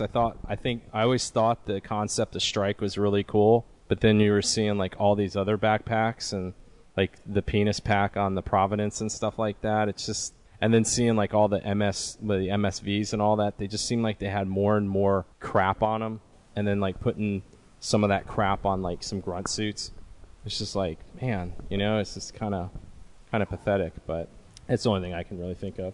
Okay, so bro. I guess my biggest complaint is accessories that get used once. And never seen again. Other than that, I can't think of hammer. Much. Yeah, the Gundam hammer, barely used. Although I think its coolest application was in Turn A Gundam. Turn A Gundam, where it had the the thrust, I guess the acceleration to it. And didn't Lauren lose control of it or something? Like something wacky happened when he tried to use it? Oh, I'm sure wacky. There's always something wacky with when Laurent's involved. That was it. That was its golden moment in the history of Gundam. But actually, his golden moment was running around with that fish. Oh yeah, that's right. Covering his private parts. He didn't need a digital mosaic. He already came equipped. So. But that was an accessory he put to good use. There you go. There you go. Strategically placed. But that's the only thing I could think of at the moment. Okay. I would say for gimmicks that I'm not a fan of like big, bulky, heavy suits. Mm-hmm. I prefer, slim down, sleeker models. So, I would always prefer, say, Zeta to Double Zeta, or Exia to 00. No, I like 00. Exia to any number of bulky, ginormous things I could think of from Cosmic Era. Mm-hmm. Oh, yeah. So, yeah, gimmicks that are used in one episode, they bother me if they don't show up again, but they're kind of neat. So, like the what is it, the Mega Launcher in Zeta? It was used like, 2 episodes? That was used a couple of times, but like back in Seed, Kira used Bazooka for those 2 episodes that he was underwater. Oh, yeah. Again. And that bazooka was pretty neat looking. Yeah. But that's the only, it's like, I didn't even know he had a bazooka until he just happened to ask, like, hey, Murdoch, give me that bazooka that we have and has never been mentioned before. We never saw loaded on the... And will never be seen again. Yeah. So yeah, that sort of sticks out. In terms of stuff that's mostly in model kits, that doesn't bother me because I don't buy too many model kits. So, I know, for example, some of the Gundam X kits have stuff included with them that's not even used in the show, perhaps because it got canceled. They didn't have time to stick it in there. But, on the kits themselves, it doesn't really bother me. More crap is always nicer, accessories. So especially when you're spending all that money on those damn things. Exactly. And Crash has a second question that's directed at one specific person. Uh-oh. And he asks, are there any other members of the Neo's Mecha Club, or is the gun tank holding the banner alone? Wait a sec. How would the gun tank hold the banner? Didn't it have an antenna in some episodes? Yes, it did, I think. Yeah, so that's the way you would do it on there. Other members of the Met Club include the Strike. I like all incarnations of Strike. Mm-hmm. The Exia, he's part of it. I actually, there's actually 2 gun tanks because I like the gun tanks from 08th MS team. So those are even cooler thing. If you never thought gun tank could get better, it just did. But what about the one from Igloo, the Hodolfer? Oh, I don't know. The coolest gun tank of all time. That was Xeon. But yeah, I mean Hakashiki, all those suits like that. Anything that usually when there's the cool brash pilot, whatever he's got, I like. Right. So that makes it easy. But even though it's not a mecha, what about the Mobius Zero? I like the Mobius Zero. I know you do, but I don't really like the redesign of what was it, the Exodus or the thing Exus. Exus. Mm-hmm. Wasn't really feeling that one. So, and the Skygrasper was cool too. But, that it was. And Captain Max's thing in freaking 7, the thing that he warped in on. The VF-22, the Sturmvogel. Freaking warped it. One of the coolest scenes ever, and it did accomplish nothing. Damn. It's like, wow, comes in, wipes out all these guys, and damn it, they're too powerful. And steals all the thunder from the main characters. Hey, you had to show him who was there. He comes in, he's like, hey guys, let me show you how it was done before you were all even born. Yeah. Oh, and by the way, I'm 52, and I look like I'm not even a day over 24. So, but that's it. Okay. Our next question comes from Bob Smith. Hey guys, Turn A Gundam is probably my favorite franchise entry because of what it does with the core ideas of the series while also having a neat alternate history / retro future setting. Imagine if there was to be a Turn A Macross using the same idea of radical mech design, an unusual setting, and interesting characters. What would you put in it? I don't know. Man, that's a really cool question. I don't know. If there was a Turn A Macross, I'd like to see it kind of like a throwback time, like maybe World War. Well, that's what Turn A is. It's kind of a throwback time. It's a throwback time. But yeah. I'd like it to be maybe kind of World War II-esque kind of. No, it must be transforming biplanes. Exactly. Have not jet-based planes, but maybe prop, planes that still need to use propellers and whatnot. It's a very broad question, so it'll take a lot of thought. But no, that's a really cool concept for a Macross series. Maybe one day they'll take it, but chances are they won't. But I would say World War II era, and have an alien invasion during that time, and see where it takes you. That would be cool. Okay, Neo. I don't know. I mean, it's just as cool as Turn A is. I just don't know. That'll work for Macross. I don't know. It's just really. I mean, to do it, it'd have to be done in a way where it doesn't look like it's just a complete ripoff or just kind of a wank to try to capitalize on something Gundam did. Mm-hmm. Maybe going the route of World War II, but I don't know. I'm not really down with it. I think one of the whole ideas of the whole Idol Singer came from, one of the inspirations for Minmay was a woman that sang during World War II. I don't remember who the woman was, but I remember reading something somewhere where that her inspiration. Is this a Soulbro unconfirmed, mostly false fact? I wish I came equipped with fact, but I just remember reading somewhere that part of her inspiration came from a female singer from World War II, and it wouldn't be too far of a stretch if they kind of implemented the Idol Singer during that time. I'll be honest. I think maybe if you wanted to do something that was alternate like that with Macross, it might be cooler if there was just maybe a divergence in do a Star Trekking where it's like maybe there's a divergence in the original Macross story where maybe somebody died. I don't know, whatever it could be, and then maybe the route goes a little bit differently. But the Turn A thing, it's just so unique, and I just don't know. I don't know if you can just go ahead and do that all the time. So, but I vote for transforming penguin-shaped planes. No, if you wanted to do something like a Turn A type thing for Macross that would be radically different and piss off lots of people, have the transforming mecha not be based around planes at all. No transforming planes, period. Transforming trains. Trains, tanks, fire trucks, whatever the heck you want. Something, but no planes whatsoever, and that would piss off so many people. It would. Model Ts. People would claim that they were being trolled. Kawamori's trolling us. Trolling us. Okay. So our next question comes from one of our old pals, the Hod, who says, "Greetings, Gundam crew. I would like to know, in your opinion, if Soulbro's man were a mobile suit pilot, what would he pilot? My choice is the Methus." I thought we already figured that out. It was Pink Zaku. Well, there you go. Soulbro. Oh, wow. Am I even qualified to answer this question? No, you're biased. Forget you. Moving on. Next question. Nice. Honestly, I don't have an answer for that. It's a fun question though. Gun tank. Okay. Our next question comes from Bushido. By the way, congratulations. We've now entered the month of May 2010. Oh, awesome. When I looked at the review of Gundam Unicorn on Random Curiosity, which is how dates this question since that blog closed down, I see a couple of comments saying things like there aren't any cute girls in Unicorn, or the character designs are bad, so therefore Unicorn isn't good. When I see these types of comments, I get frustrated because it seems to me that these viewers are only looking for fanservice material and care less for story. This kind of relates to Seed and Destiny, where the character designs are of the Bishonen type, where these designs become a contributing factor for it being popular, as well as any latest anime titles like K-On!, which focus on moe-ness, which is also popular among the new generation of anime fans. So my question is, what do you think of these types of comments that dismiss Unicorn as being a not-so-good anime because of the lack of cute girls and character designs? The first thing I would do if you ever see a blog post and it says Destiny Gundam, don't read it, because that's what you'll probably hear is about cute girls and moe-ness. So that's the first thing you need to do.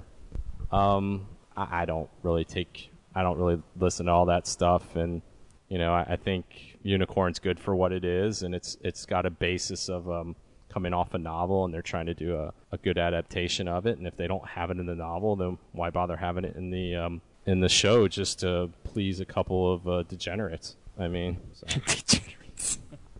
And it's always the whiners that always have the loudest voices, man. Yeah. Especially on the internet. When it comes to Unicorn specifically, its character design is the characters are designed by Yaz.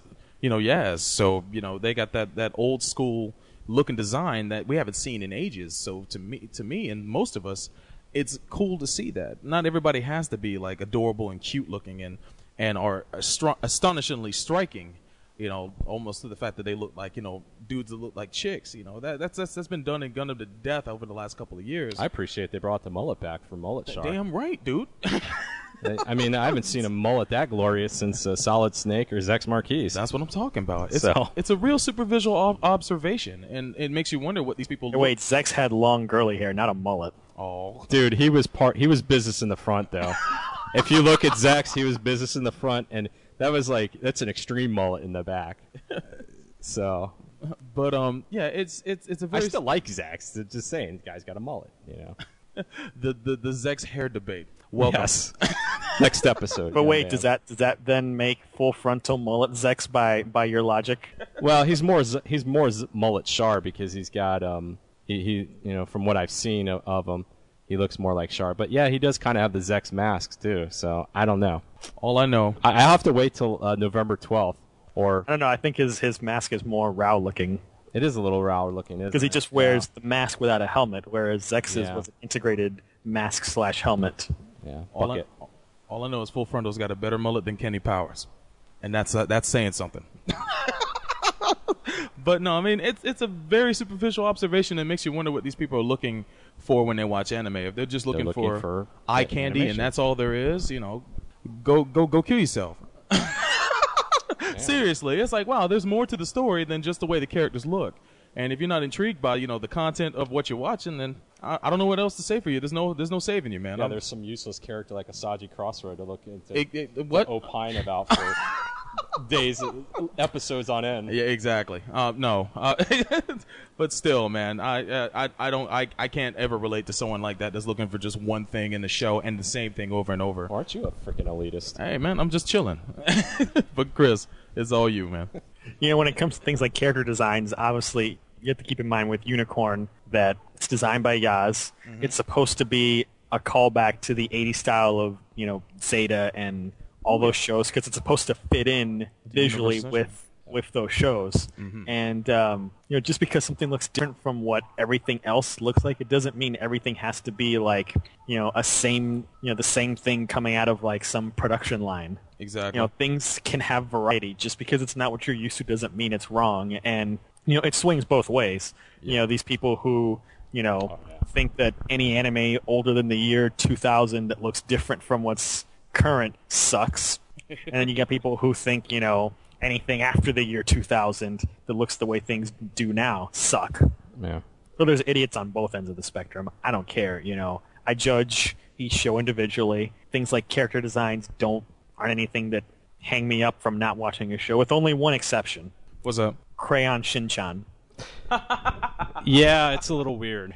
That show, just the character design and the animation is just so hideous, I just can't watch that show. People have told me constantly how funny it is, but I just can't watch it. It's just a little rough. It's just too ugly to look at. And, I tell people, you should try to overlook simple things like character designs, particularly when people talk about stuff like, oh, Transformers animated looks stupid. And I'm like, no, but the writing's really good and the voice acting and all of that. And I'm sure maybe that's all true for Shin-chan, but God, it's just so ugly. I just cannot watch that show ever. Well, the problem with Shin-chan is when I usually, after about an episode or two, when you have something that's just a little bit different, I kind of get used to it. Shin-chan, yeah, it does look like that some days are better than others in that animation studio, and you can tell when there was a business meeting in a bar that took a little longer the night before, or the next day when they came in. So, yeah, it's I don't know. It's just a matter of preference. It's just people being nitpicky about stuff. So okay. The next question comes again from Bob Smith, who asks, many modern anime ops tend to be popular songs thematically linked to the show's premise. For example, Macross Frontier's Triangular, referring to the love triangle, so it seems, while older shows tended to have an op directly about how awesome the show was, like Toei Gundam or the SDF Macross theme. Which do you prefer, the Osal or the new? And would something like 00 be more or less awesome if it had an old-school Super Robot-style op? Wow. I don't really have too much of a preference than over one or the other, old or new. I think a lot of times it just depends if the song just completely annoys you. And if it's just if this is one of those songs that you just are like, whatever, I don't care if it's old or new, you're just going to be like, eh. And I don't know. I think with Double O, I mean, using the old style, it could possibly work, but it's not an old style show.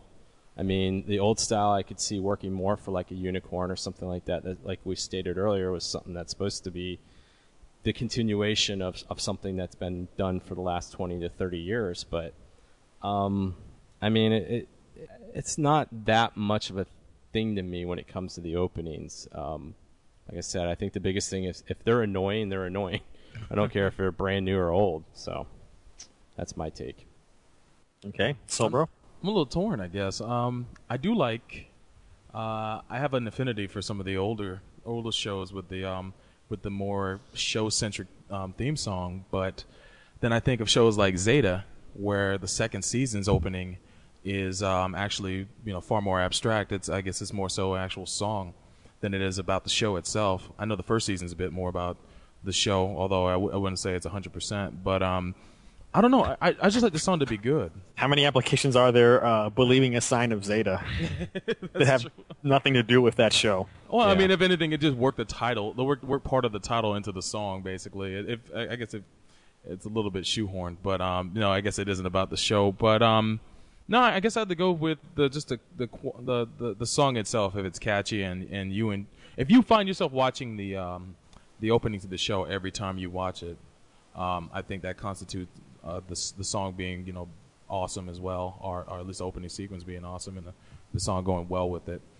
But I don't know. I can't give a divisive answer on that. I can't.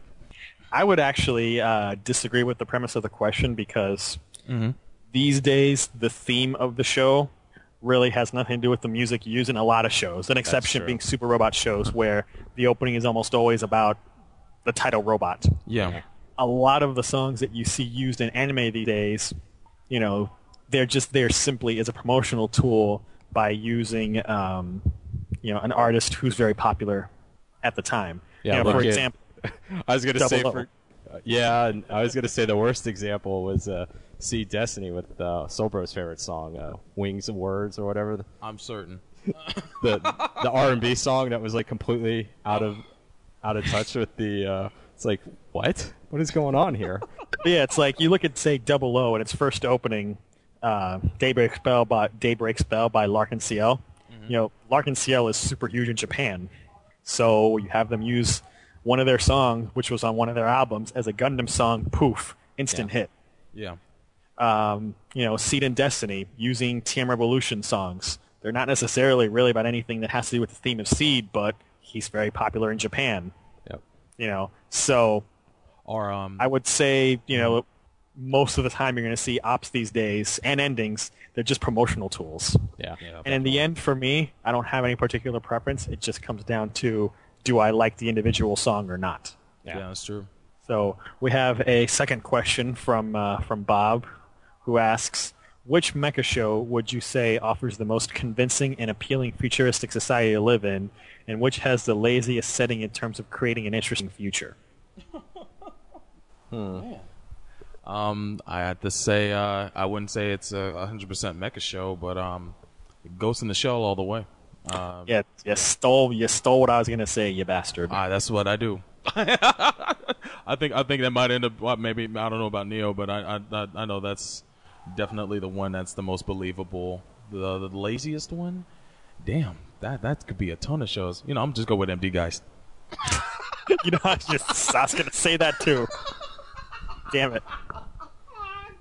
Oh my gosh. Woo, man. All right, since you stole my thunder, like you usually do, I'll agree with you on Ghost in the Shell. And I would say not laziest in overall, but in general, one thing that kind of bothers me about Gundam in general is that in some aspects things look so much more advanced, and in others they look so retrograde. Right. Like, for example, why is it that in most Gundams, Even in shows like Double O, which are set centuries in the future, are people still driving around in wheeled cars? I know. That's what I was about to say. 50-foot tall mobile suits that can fly through the air at their own whim. Are people still in wheeled cars driving on concrete roads? Yeah. You know. And why do these wheeled cars look pretty much like the stuff we're driving right now, for the most part? I give Double O some exceptions, some some credit, like that really weird Rent-A-Taxi that Stetson was driving in one episode. Oh yeah, it looked kind of more like an enclosed bike. That was pretty neat, but that's like one car, and the rest were all like just modern type cars. What about the don't go with Ali car? You know, don't go with strangers car. Hey, there's that Ali. car. You know, if mobile suits have like beam rifles and all this stuff, how come people are still running around with machine guns and bullets and pistol bullets? How come we don't have like beam machine guns miniaturized down to a human level like phasers? Or even the fact, just more like kind of maglev type of weapons. You know, like maybe they do fire a projectile, but they're a little bit different. They're not just normal gunpowder. And that's the thing that always kind of bothered me too. That and the Vulcans. It's and why would you have normal gunpowder Vulcans in there? Well, some shows they have beam Vulcans, like Double O. Yeah, they have beam Vulcans instead of shell weapons. But things like that, or how come people have like corded telephones that they talk on, and it's like you're creating this Battlestar Galactica. You're creating this future world, but you just let some of the details slip away. Yeah. That's why, I appreciate, as wacky as G looks, they got some notably futuristic thing. They've got some hover cars and, weird things like that you would expect to see. Mm-hmm. So I would like to see, in Gundam, where it's supposed to be far into the future, where you've got space colonies and giant fighting robots, have everything look to scale like it should be futuristic. Or the fact that you have all this stuff, but you can't synthesize salt on the white base. You have to go try to find it out of a bombed-out grocery store. Hey, man, if you don't have salt, you're going to die. I know. Detrimental. I agree with both of you guys on that comment. So, okay. We'll move on to the next question, which comes from Skyknight, who says, I'm ordering Double O and Code Geass and other anime from Amazon. Don't do it. That I previously watched on another media. Thus, it leads to a couple of questions. First off, when you do watch the licensed DVDs, do you watch it in both sub and dubbed? Do you pay attention to the fonts of the subtitles and timing? No, but I do.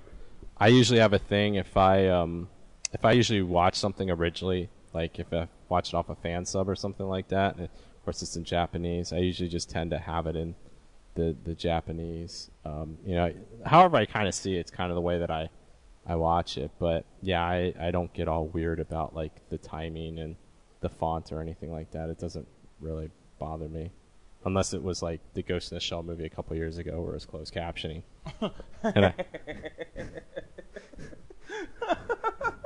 So you see in parentheses cars honking. It's like, really? Okay, thank you. But I'm just the opposite. If I watched the show originally fan subbed and I see it in Japanese, I'd like to watch it in English the second time around when I own it on DVD. When I watching the show for the first time, I'd like to watch it in both languages. Eventually I'll watch it in. I guess it depends on what language I like it in best that I'll watch it in first. But I'll usually watch a show in English. Most DVD players, you can switch it up to Francais or Espanol too. Oh, so yeah. Maybe you should just watch it that way. Hey man, I could watch it. I can watch Hajime no Ippo in Spanish if I want to, man. But I don't. But I watch it in Japanese and English, and I usually don't have much of a bias unless the dub is really bad. So they're getting better. But I don't have that option with Shadow Chronicles. No, you don't. I wish I could have put it to Japanese or any Netflix show. I'd be like, can I change the video to something else too? Yes. Okay. For me, generally if I watch something in Japanese first, I keep watching it in Japanese, but I will eventually give the dub a listen and watch it all the way through unless it's just horrendously painful, like Escaflowne. Damn. Skyknight also asks, next one, which I think is important, is when you see the anime for the second or third time, what mindset do you bring in, especially when you have to rewrite the reviews for the anime that you have seen? I'm sure most of you know that I was disappointed with Code Geass R2, and I'm trying to give it a second look with the DDs. I'm guessing part of that question is aimed directly at me, since I've re-reviewed quite a few things, and most recently Gundam Wing. So in that sense, it really depends on a couple of factors like time, your personal viewpoints about things, and most especially in regards to time, how many more things you see in between the first time you watch something and then coming back to it a few years later, because that changes your perspective on things. Yeah, I agree. I agree with that. You really can't say it any better way than the way you just said it. I mean, that's really what matters when it comes to rewatching or even re-reviewing it. So, I think maturity level plays a factor too. Because I remember when we talked about the Ghost in the Shell movie a couple episodes back. I know when I first saw it, I wasn't feeling it, and then later on, I watched more Ghost in the Shell in the form of the TV show, and the read the mangas and whatnot, and had a better understanding of the world. And going back and watching that movie, I had a much more appreciation for that universe and the things that were presented in there. So my opinion has flip flopped since then. So time, like you said, is the biggest factor. Okay. Next, we've moved on to the month of June, so we're into summer now. And this question comes from someone we haven't heard from before, named Mr. Vince. Awesome. His first question. This is most likely a topic for Gundam Confidential 2, as it's a Hooper and Dreamer question. So this one's right for you, Solbro. All right. Yeah, I won't answer.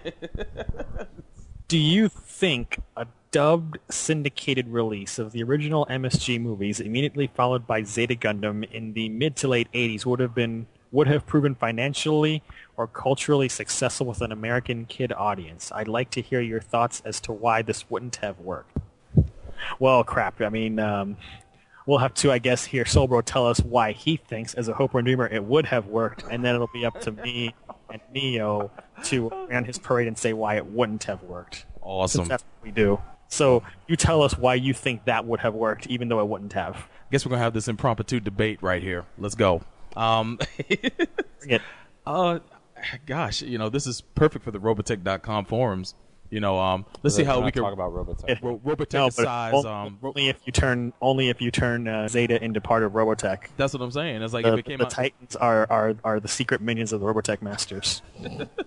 I think the greatest chance it would have had coming out in the 80s is if Harmony Gold bought the rights and then Robotech sized it as part of the universe and made a dub and put it on. I mean, it was the mid 80s, so adapting a show meant bastardizing it to a point. So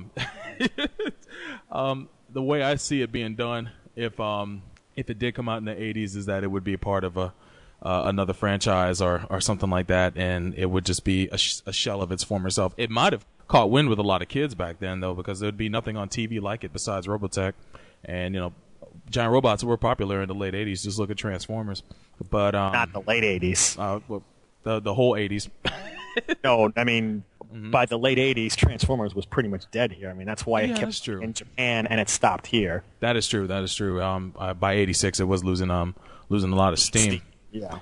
I guess that's a loaded question. It depends on what venue it appeared on, and being in syndication, depending on where you live, that show could have been regulated to 5:30 in the morning for any kind of Gundam series. So are really reaching now, dude. If anything, you're like grasping at straws. I think in the right place it would have been all. It wouldn't have worked. Right.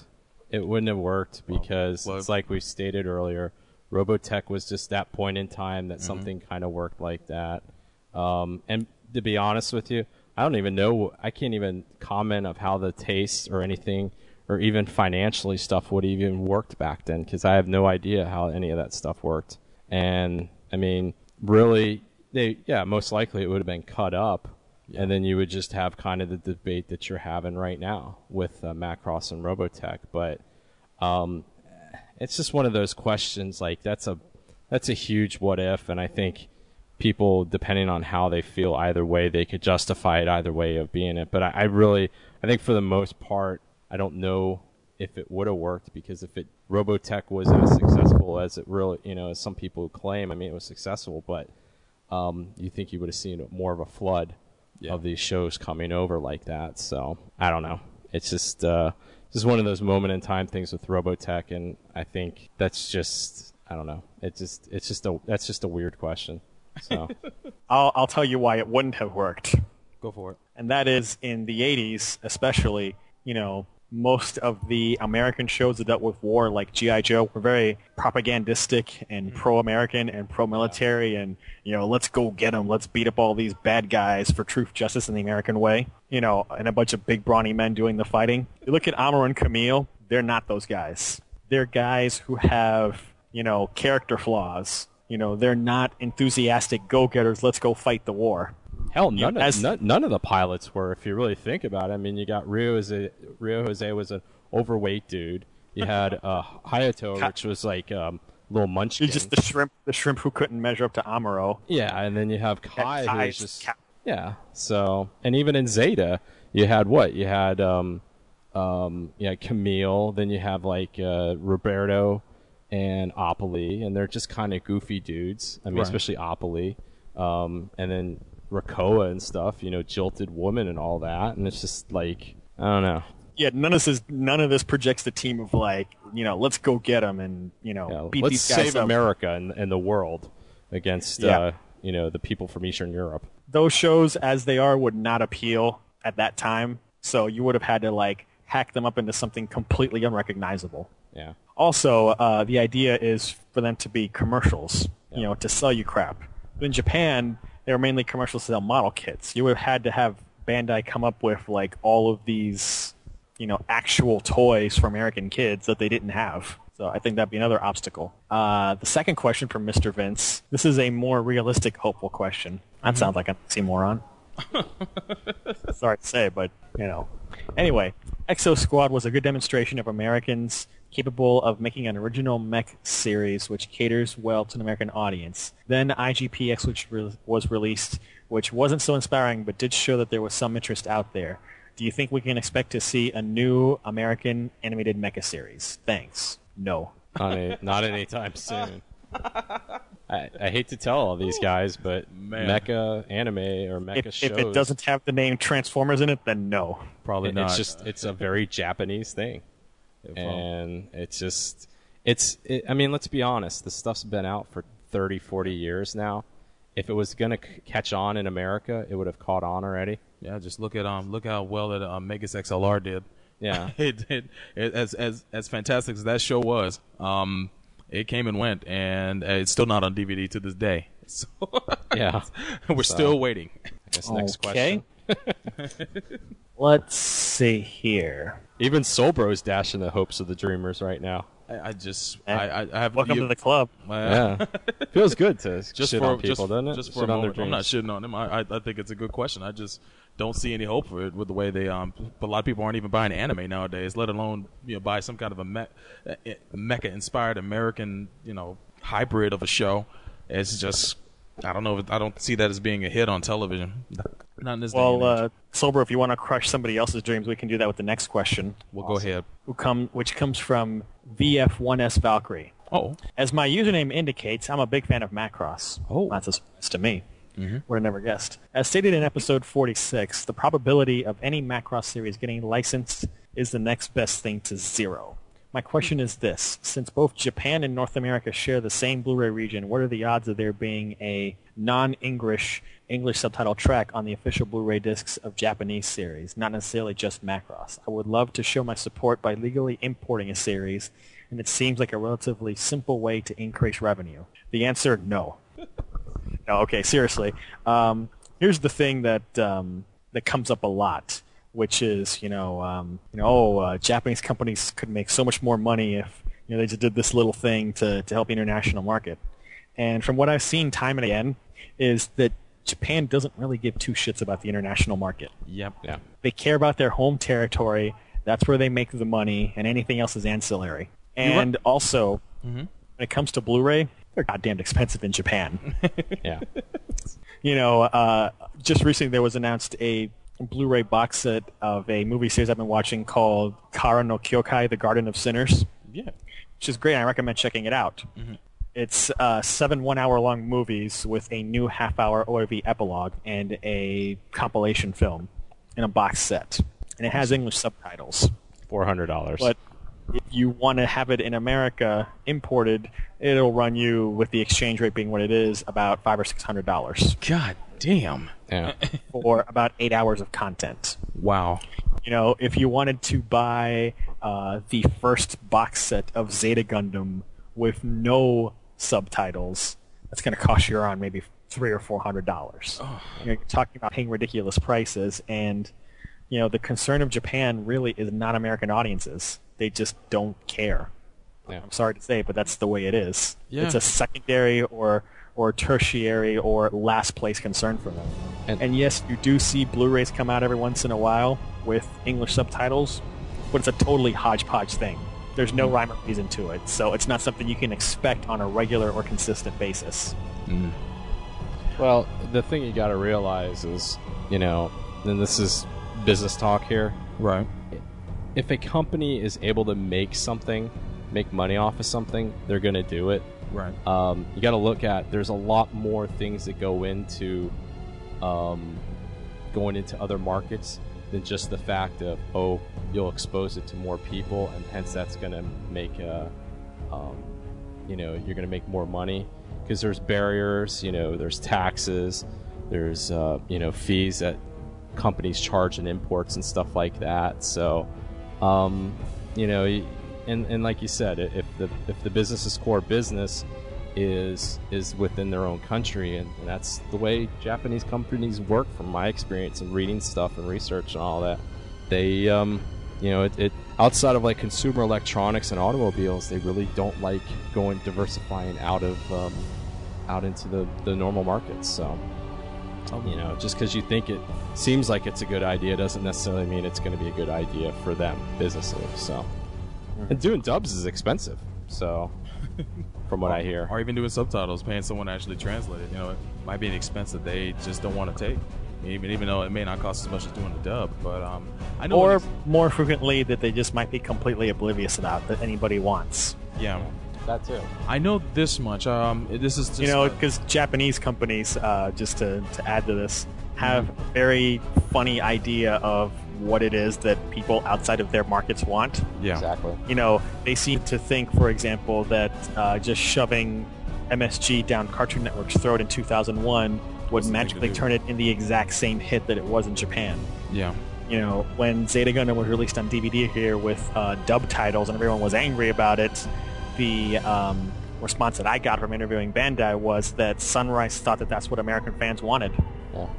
So, you know, it comes down to a combination of they care mainly about their home market, and when it comes about thinking to other markets, they're pretty clueless and can't think beyond the confines of the way things are in their home market.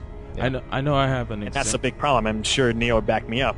You can't export a business model that works one place and try to force it to work somewhere else. You have to adapt to the conditions of each individual area. Mm-hmm. And you have to look at the best example of that is the whole Camry accelerator pedal thing that happened here in the United States a couple of months ago. Right. The same part that's used in Japan is of higher quality because of, for whatever reason, Toyota likes it, or maybe the rules or something like that. Mm-hmm. To save money, they put a more inferior part in there, and not only the American cars, but all the other ones. And so, and then they were just so oblivious. So, well, there's no problems because there were no problems in Japan. And then it comes out that it's a completely different product, completely different quality. So, in a lot of ways, they're very arrogant when it comes to their ways of doing business and everything like that. So, I know a recent example I have is it's a slightly different industry, but at the Tokyo Game Show, I was watching a podcast. Street Fighter. I know. No, it's not Street Fighter. No, well, thank you. I was watching King of Street Fighters. Thanks. Street Fighter X Big, the Tekken. At G4, I watch a podcast every week called Feedback, G4? where the staff at X-Play, they talk about the happenings in the gaming industry every week, and they just came back from the Tokyo Game Show, and they were talking about the games that were being shown there, and whatever games that were specifically made for a Japanese audience the developers there did not want to talk to foreign outlets about those games at all, because they had no intention on selling them out of Japan. But they, as foreign media, wanted to at least see what the Japanese were up to, so they could talk about those games as a point of interest. But none of the Japanese developers were interested in actually embellishing information on those games that were just to any kind of foreign media about those games at all. And they were a little disappointed with that, and they saw a lot of cool games, but they got next to no information on there. But if anything, I think that you're right. They just don't have an interest in sharing any export markets. They're just not interested in them unless they know for a fact that they can actually make money off of them. It's a shame. The games, it's been known for years, because look at all the great Gundam games we get, and then all the all the ones they get. All the good ones they keep. Yeah, so true. Well, with that'll wrap up this segment, but don't run off, because we've got another segment of more mailbag questions coming up. You're listening to Gundam at MAHQ.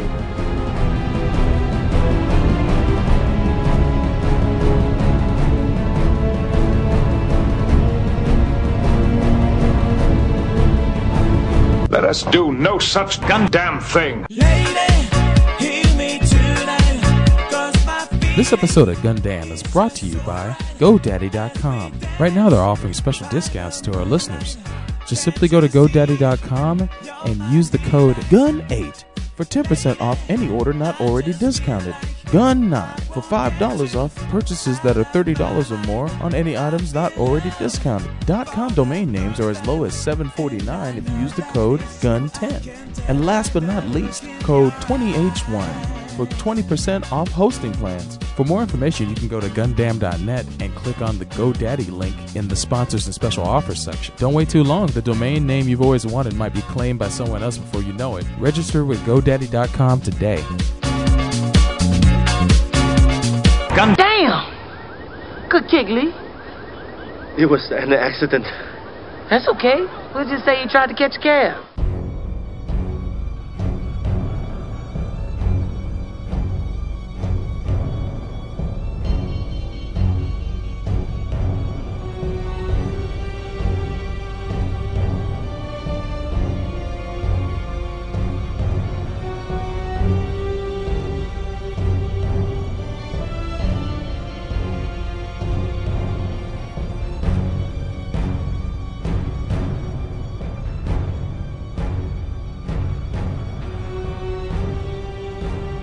This segment of Gundam at MAHQ is brought to you by GoDaddy.com. Hey everybody, welcome back to round 2 of the live nude mailbag. I'm gonna answer some more questions for you while wearing naughty things. What are you? Or not. This is not round 2. I thought you were gonna do your Mickey voice from Rocky. Gotta get into him, Rock. You bum. Give it to him, kid. All right. Our first question for round 2 comes from Taka Tahu Nuva. Oh, that guy? Yeah, that guy with the weird name who he doesn't even know how to say it sometimes. Yeah, what the heck's up with that, man? I don't know. Neil has dubbed him that guy. From now on, he will refer to as that guy. Yeah. Man. That guy from the place with the thing. Yeah. Did you get that thing I sent you? Okay, so here's his question. A question that has just popped in my head. This one is for Chris. 2 months ago. How do you... Yeah, well, it's end of June. 3 months ago. How do you feel about having the same name as the protagonist from Garzy's Wing, the Holy Warrior Lord Chris? Ashamed? Dishonored, maybe? I'm interested in hearing your thoughts on this very important and serious matter.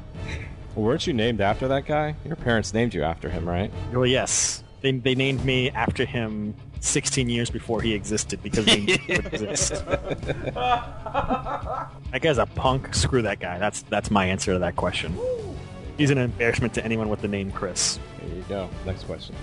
Next question comes from Gundam Maker 01. Hey Chris, I was just curious when you and the other hosts of Gundam were going to have another episode with Bill Whipton. In my opinion, that was one of the funniest episodes recorded, and I can only imagine the hilarity that would ensue if you brought him back. Well, all I can say is just keep listening. You never know what might happen in the near future. Yeah, he's pretty popular in our poll. So, our next question is another Hoper and Dreamer question that Solbro can help destroy the dreams of. Nice. Go ahead. This one comes from Crestborn, who says some stuff and then asks, do you think that if an American company teamed up with Bandai, like Takara did with Hasbro, and created the first American Gundam show, pumped out toys, bed sheets, and a new show on Cartoon Network, could that be what Gundam needs to get that good reboot or restart to gain more popularity here in the States? And do you think the show would work? Okay, so bro, are you going to reinforce his dreams or crush them? In this day and age, I don't. Is it that simple? Is it really that simple to get some bed sheets, action figures, and team up with, Hasbro or something or Kenner, or I don't even know if Kenner's still around, but Kenner. I think they all merged with Hasbro, man. Kenner got bought by Hasbro. Oh, okay, there you go. So, but all I know is the time for that would have been, I'd say, 2000. I would have liked to have seen that happen, but I don't think in this environment there's no Cartoon Network isn't showing really much of cartoons anymore. They're the new MTV. Their name has nothing to do with what they actually show. Exactly, and Disney's Cartoon Network equivalent's not gonna want anything to do with that. Although they've shown mecha shows in the past and had their own kind of Americanized mecha show spoof, but I wish something like that would happen. Like those forces would collaborate, but as it stands right now, not going to happen unless there's a resurgence of mecha popularity in America, and I don't think this could actually cause that to start a resurgence. You can't resurge what never existed. Yeah. I think that's the point that your popularity of mecha in America comes down to Transformers, Ultron, and maybe Robotech. Well, I mean, there's not much that's there beyond those three. Yeah, I mean, I guess people do gravitate to certain shows. Like Gundam Wing had a popularity for a brief moment, but it didn't start a surge of mecha shows coming here and getting popular. It was just Gundam Wing that was popular, as seen with Mobile Suit Gundam when it aired in 2000 and 2001 and failed miserably. So I think this is where people once again aren't really looking at anything. Yeah. The reason why there's a resurgence of G.I. Joe is because it's an American institution when it comes to it was created in America. That's true. And B, the people that have kids now, a lot of them grew up with G.I. Joe. Mm-hmm. So this whole thing of and sometimes I hate to say this because it sounds really horrible, but I think we're overstating the popularity that even Gundam Wing had. It was a popular show on Cartoon Network. It wasn't like a movement. Like G.I. Joe and stuff was like a movement and an industry. Yeah. I mean, people bought all those toys and stuff like that. It wasn't Pokemon or Yu-Gi-Oh! Those blew up. And I think that's where everybody, this kind of goes into the Chris has a Straight Talk Express. Maybe this is, I'll call mine Not in Fantasy World or the Reality Express. Not in Candyland. Yeah. Neo's reality check. Yeah, exactly. Because it comes to a point of you live in the real world, not fantasy land. So, man. You got to. Hey, man, it's like the old tagline from the real world. What happens when people stop being nice and start getting real? Oh my God! They morph into being fake. Yes, and staged. I'm into fake camera whores. Yeah, exactly. Personally, I don't mean to crap on anybody's hopes and dreams at all because I'm a hoper and dreamer too. Not, but this is the thing. This is the thing and this is where another reality check. Right. For all you hopers and dreamers. Here we go. Don't take it personally because we're saying that it's not going to happen. Yeah. You shouldn't take this personally. And it's just the fact of the way it is. And let's be honest, if it was that friggin' popular, it would have been. And like I said, and like I've stated too, a lot of this comes down on the fandom themselves. If a lot of the fandom didn't act like idiots at conventions and stuff, maybe people would start treating anime fans in a little higher light, That ain't changed. Jesus Christ. Anything's possible, but the odds are it's not going to take off. Cows can fly too. Hey, man, you never know. But come on. With genetic engineering, anything's possible. But I'm just... Yes, we're going to human-animal hybrids? Yeah, we're going to genetically engineer a whole core of Gundam fans so we can have live-action Gundam in 20 years so Solbro can say, I told you! I told you it would work. Just listen to Christine O'Donnell. We got mice that can walk and talk. They got human brains, man. What next? She also wants to stop the entire country from having sex because she's not. So that chick is nuts. Anyway, Anyway, it's my turn to step on the hopes and dreams. Oh, man. Put this up for us. Put on your dancing shoes, man. I got my spiked clogs ready. Oh, Jesus. So here's the thing. It kind of harkens back to the answer about last segment, the question about if Zeta and MSG had been shown in the 80s in America. And like I said, American cartoon shows about fighting and war are very pro-American and pro-military. You look at Michael Bay's Transformer movies, they could not be any more pro-American military than they already are. And Gundam thematically is just not one of those kinds of shows. So if you were to convince Sunrise to let someone make an American Gundam show, it would have to be so different from what Gundam actually is, that you could never use that as a stepping stone to bring the Japanese things here. Number two, when it comes to a franchise like Gundam, and the Japanese being very protective and controlling of it, as you would expect, since that's their sacred cow, don't think you could convince them to just sit in the passenger seat and let, say, an American company be in the driver's seat in every aspect. Yeah. They would want to step in and interfere with the things they think should be an American show, or the way this should be done, or the way that should be done. And then you'd end up with a piece of crap. I mean, they already tried that with SD Gundam Force, and it didn't work. Oh, here's another example. Remember Doozy Bots? Exactly. Doozy Bots, which thankfully was killed.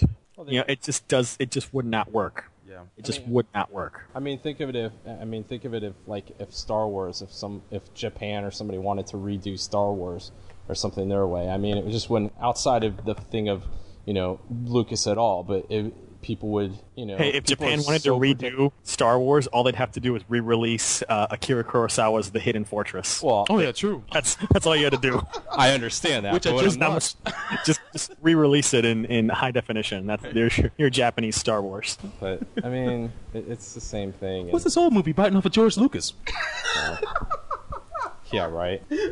Actually, it's funny you mentioned that, because I saw recently on our Tomopop, our good pals, they had some pictures of a bunch of Star Wars. I think these were custom figures. Right. Star Wars characters redone as like samurai era characters. Wow. Including Chewbacca. That didn't take much for Luke in the first movie, did it? No, but I mean, like, really, really I know. Japanese looking. It was rather amusing. So if you want to check it out, go to tomahawk.com and do a little search there, or go back a few pages. It's rather amusing. Shameless plug. Yes. So our next question, moving on to gentlemen, we're now in July. Awesome. July 2010. Okay.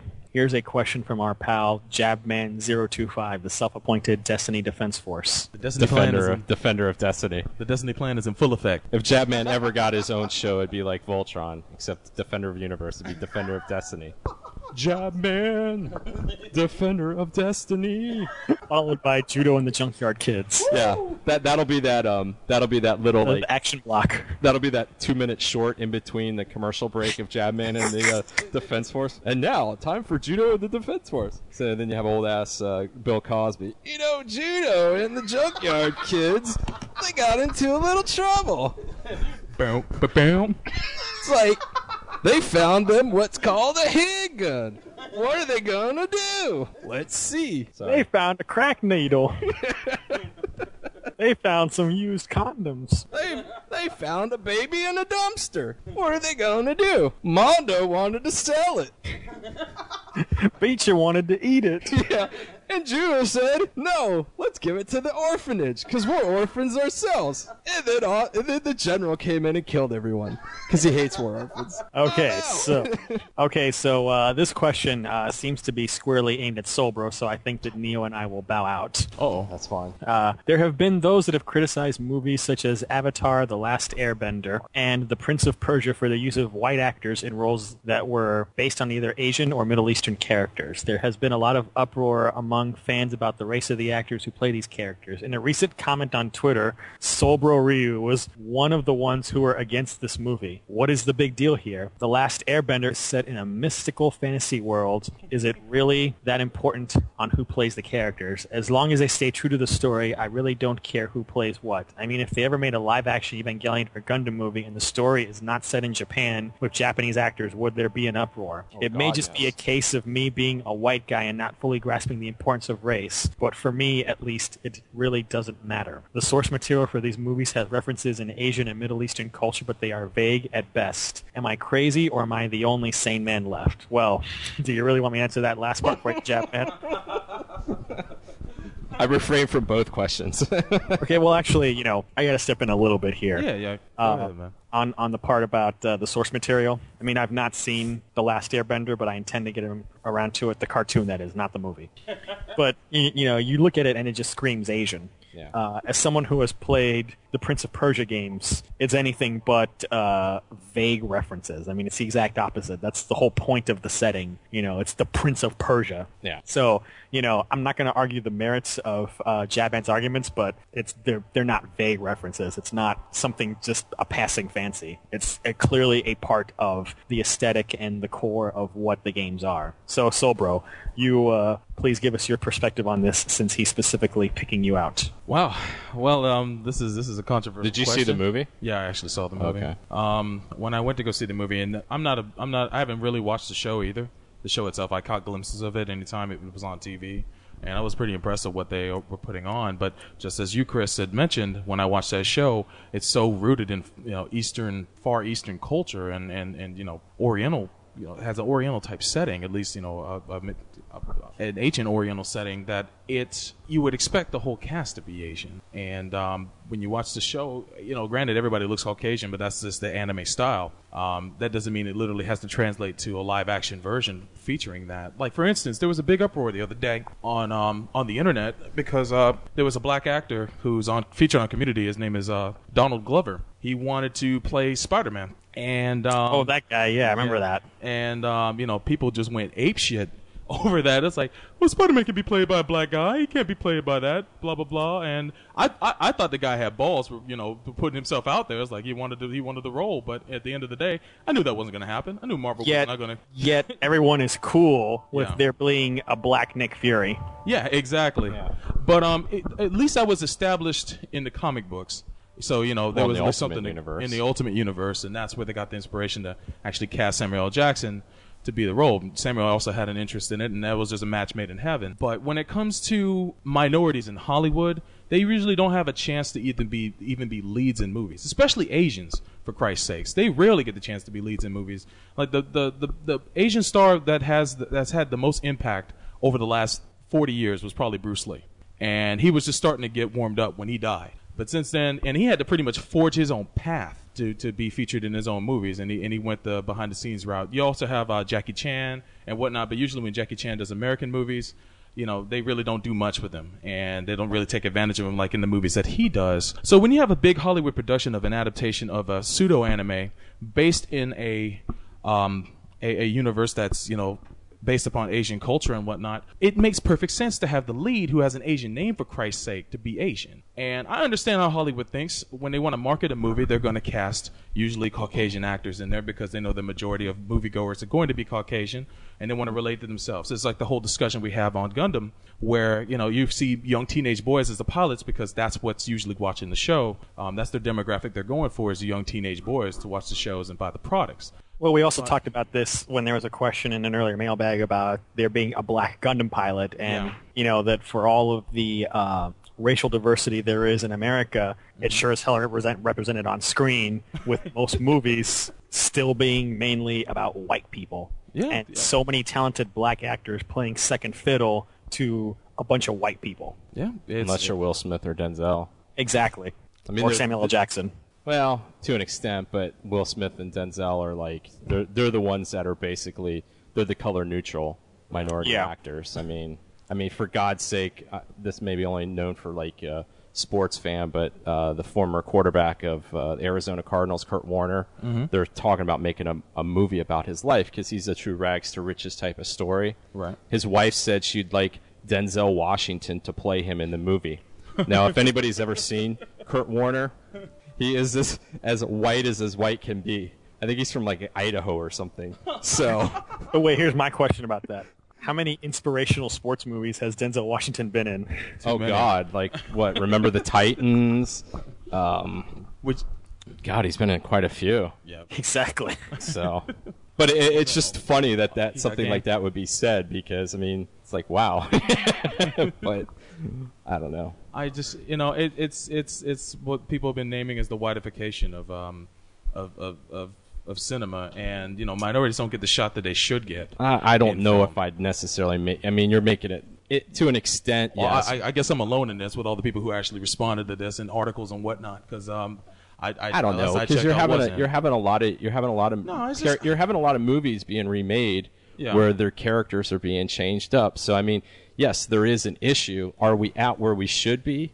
No, but you can't sit there and say that like this is 1933 and the Academy Awards for Gone with the Wind, and the woman that wins the friggin' Academy Award can't even go to the damn thing. So I mean, I understand the question, but you can't. Right. It's not. Look, you have to wonder that with Last Airbender, which of course I haven't seen the movie, that all of the Asian-themed good characters were played by white people. And all of the Asian-themed bad characters were played by dark-skinned people. Yeah, that's just. And it's hilarious to me because Charlemagne himself is of Indian descent, and yet all the villains in this movie are the same race as him. And it just I don't know. It was a bad translation. I saw the movie. The thing you got to realize too, when it comes to, and also this also comes down to the business of stuff too. Okay. When it comes to, I'm not defending it. I'm just saying you got to look at it in a business sense. I know that's the reality of the situation. You gonna let me finish my point? Oh, go ahead. Because I haven't even made a point for you to make a counterpoint on. Go ahead. Go ahead. Especially when it comes to leads, sometimes why do you have big name actors and stuff in there? Why do you have Tom Cruise in The Last Samurai?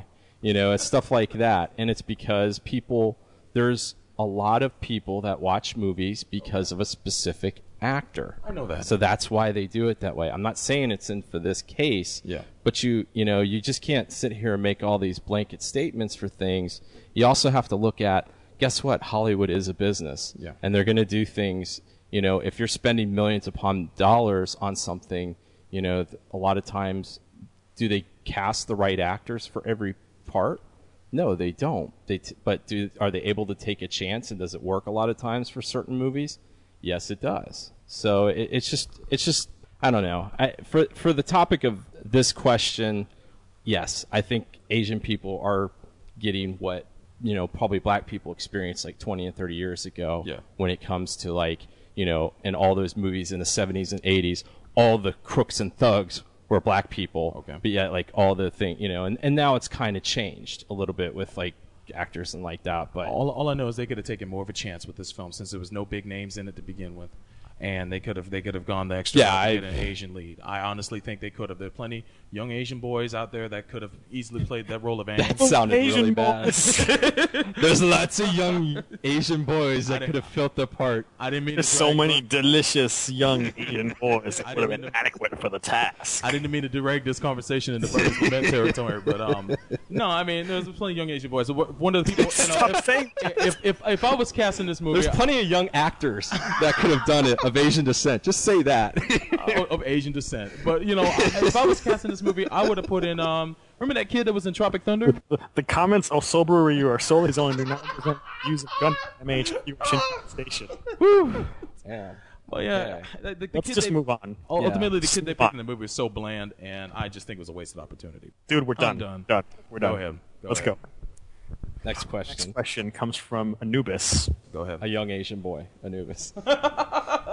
He says, "This is a question I've been wondering about since I started hearing your podcasts. Why does Sobro like King Arthur? No.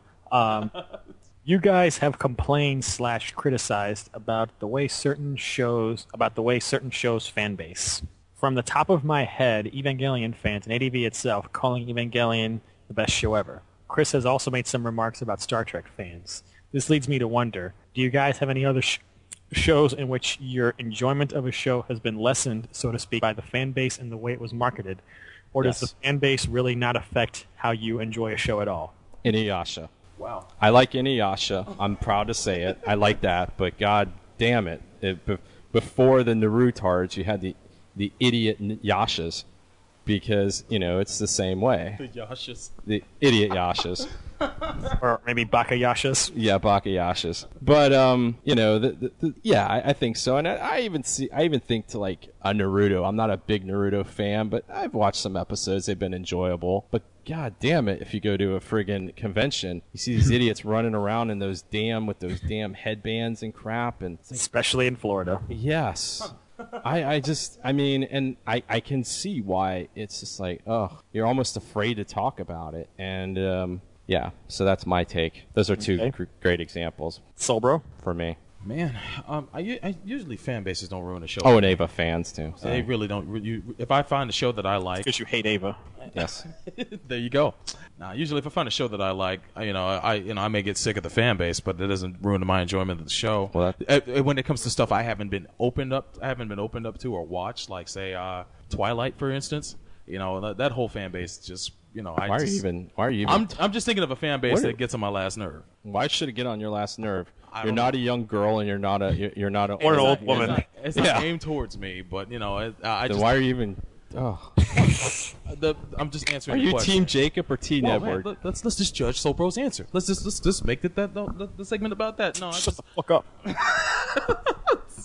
Well, of all the things you brought up, Twilight. Well, I mean, it has a pretty rabid fan base, doesn't it?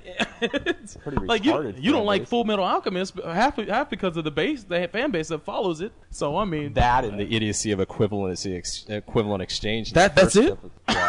Because there's more to the show than that. But it's just I just have no interest in Twilight. Not only because of the demographic it attracts to, but I like vampires, and I just this especially young Asian boy vampires. There you go. The most appetizing. No, I'm just kidding. Well, Shark Boy, isn't he kind of Asian or is he Spanish? I think he's Spanish, isn't he? That's the only thing I can think of, and that and holier art than thou Star Wars fans. I'll tell you another. I'll tell you another fan base that annoys me. What's up? And I'm gonna get crap for this one. Lost fans, because I've worked with a few, and I'm not saying between you guys, but there's a lot of people that are like, if you don't watch this show and if you don't get it, then you're an idiot and you don't know what's good. And it's like, wow, that really makes me want to finish your show. Gee, thanks. And you know what I'm talking about. Lost fans. I'm sure. I'm just telling you. That's. There's a lot of holier than thou Lost fans. There's a lot of people who are overzealous is about there? it, I'll admit. Yeah. But Lost was a show. Did I say it was you? I just said it was. I'm just saying it was people I worked with. There was a couple of guys I worked with that were huge Lost. Oh, I don't take offense. They even wore the stupid shirts. The Umbrella Corporation logo shirts. The Dharma Initiative. Yeah. Oh, that's right. They kind of look like Umbrella. But them too, and Star Wars fans too, because they're mighty pretentious. This shit doesn't stink. Yes. Yeah, I'm looking at you, the guy, creator of Family Guy. Oh, damn. Well then, Chris. Okay. When it comes to anime and even live-action TV shows, I don't let the fan base affect my enjoyment of the show. I like Evangelion, and its fan base being ever annoying doesn't bother me. But there are plenty of annoying fan bases out there that do bother me, separate from the actual product. For example, in video games, Sonic fans are the whiniest, annoying bitches in the world. Yeah, they are. Oh my god! The way they freak out over every tiny thing, over Sonic 4. Oh my god, he's not drawn in the old style. He's not fat. His eyes are green instead of blue, and his shoes are this color, and nice graphics are 2.5D in HD with that instead of sprites, and his running animation looks slow, and it's like, oh my god, shut the hell up! Please. They just need to come out the furry closet already. Yeah, pretty much. But that I understand that many Sonic games suck recently. The old Sonic is gone, and I'm well aware of the Sonic cycle, and if you don't know what I'm talking about, look it up on Google, and the one image that you see will explain everything you need to know about Sonic games of the last 10 years. Yeah.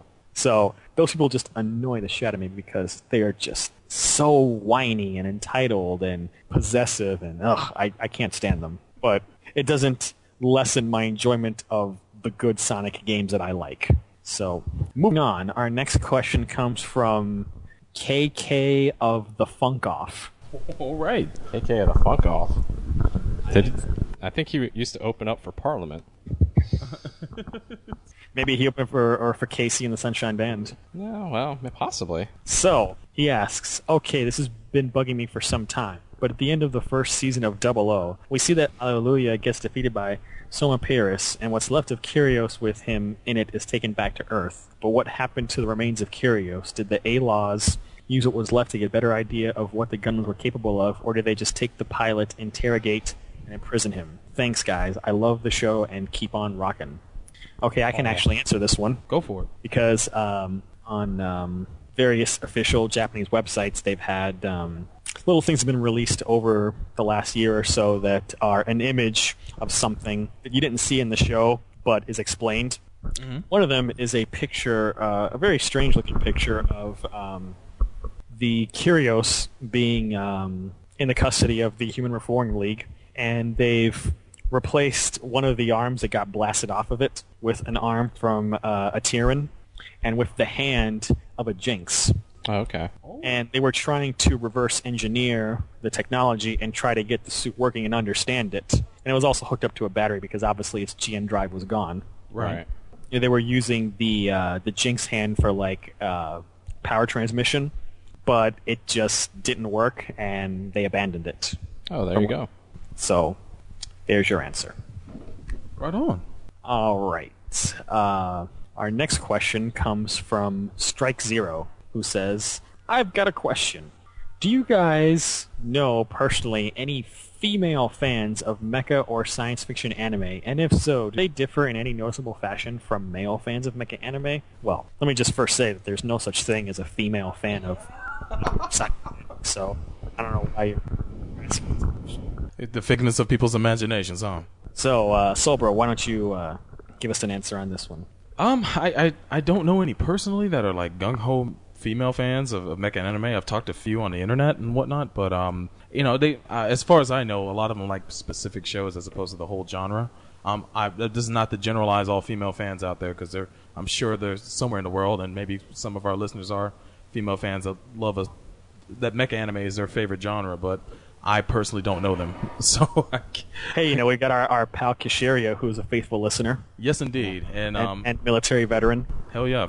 If anything, I know that she loves quite a many show of mecha anime. But I would imagine so, given her name. Yes, indeed.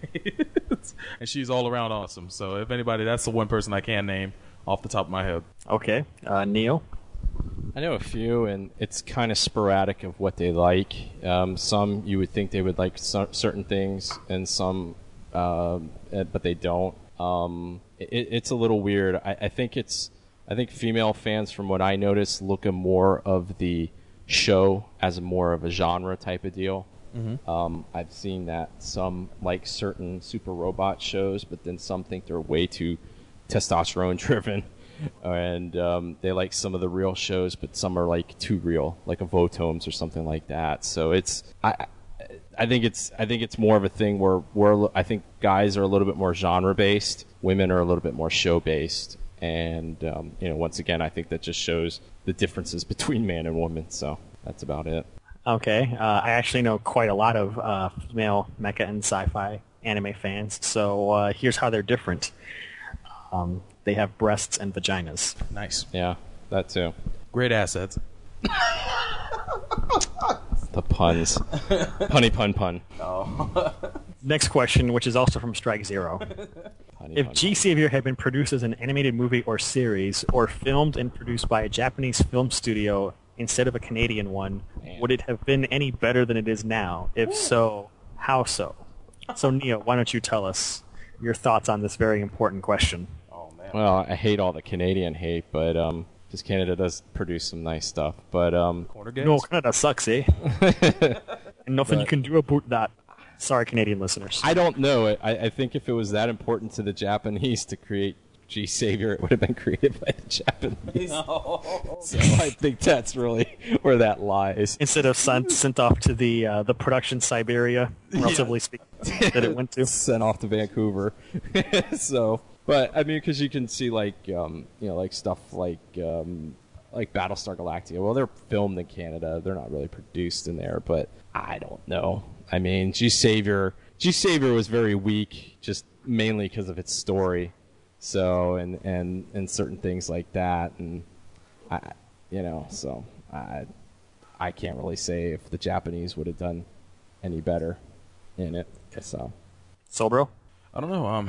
I just don't know if the Japanese have the equivalent production capabilities. I think it's. Are you crazy? This wasn't.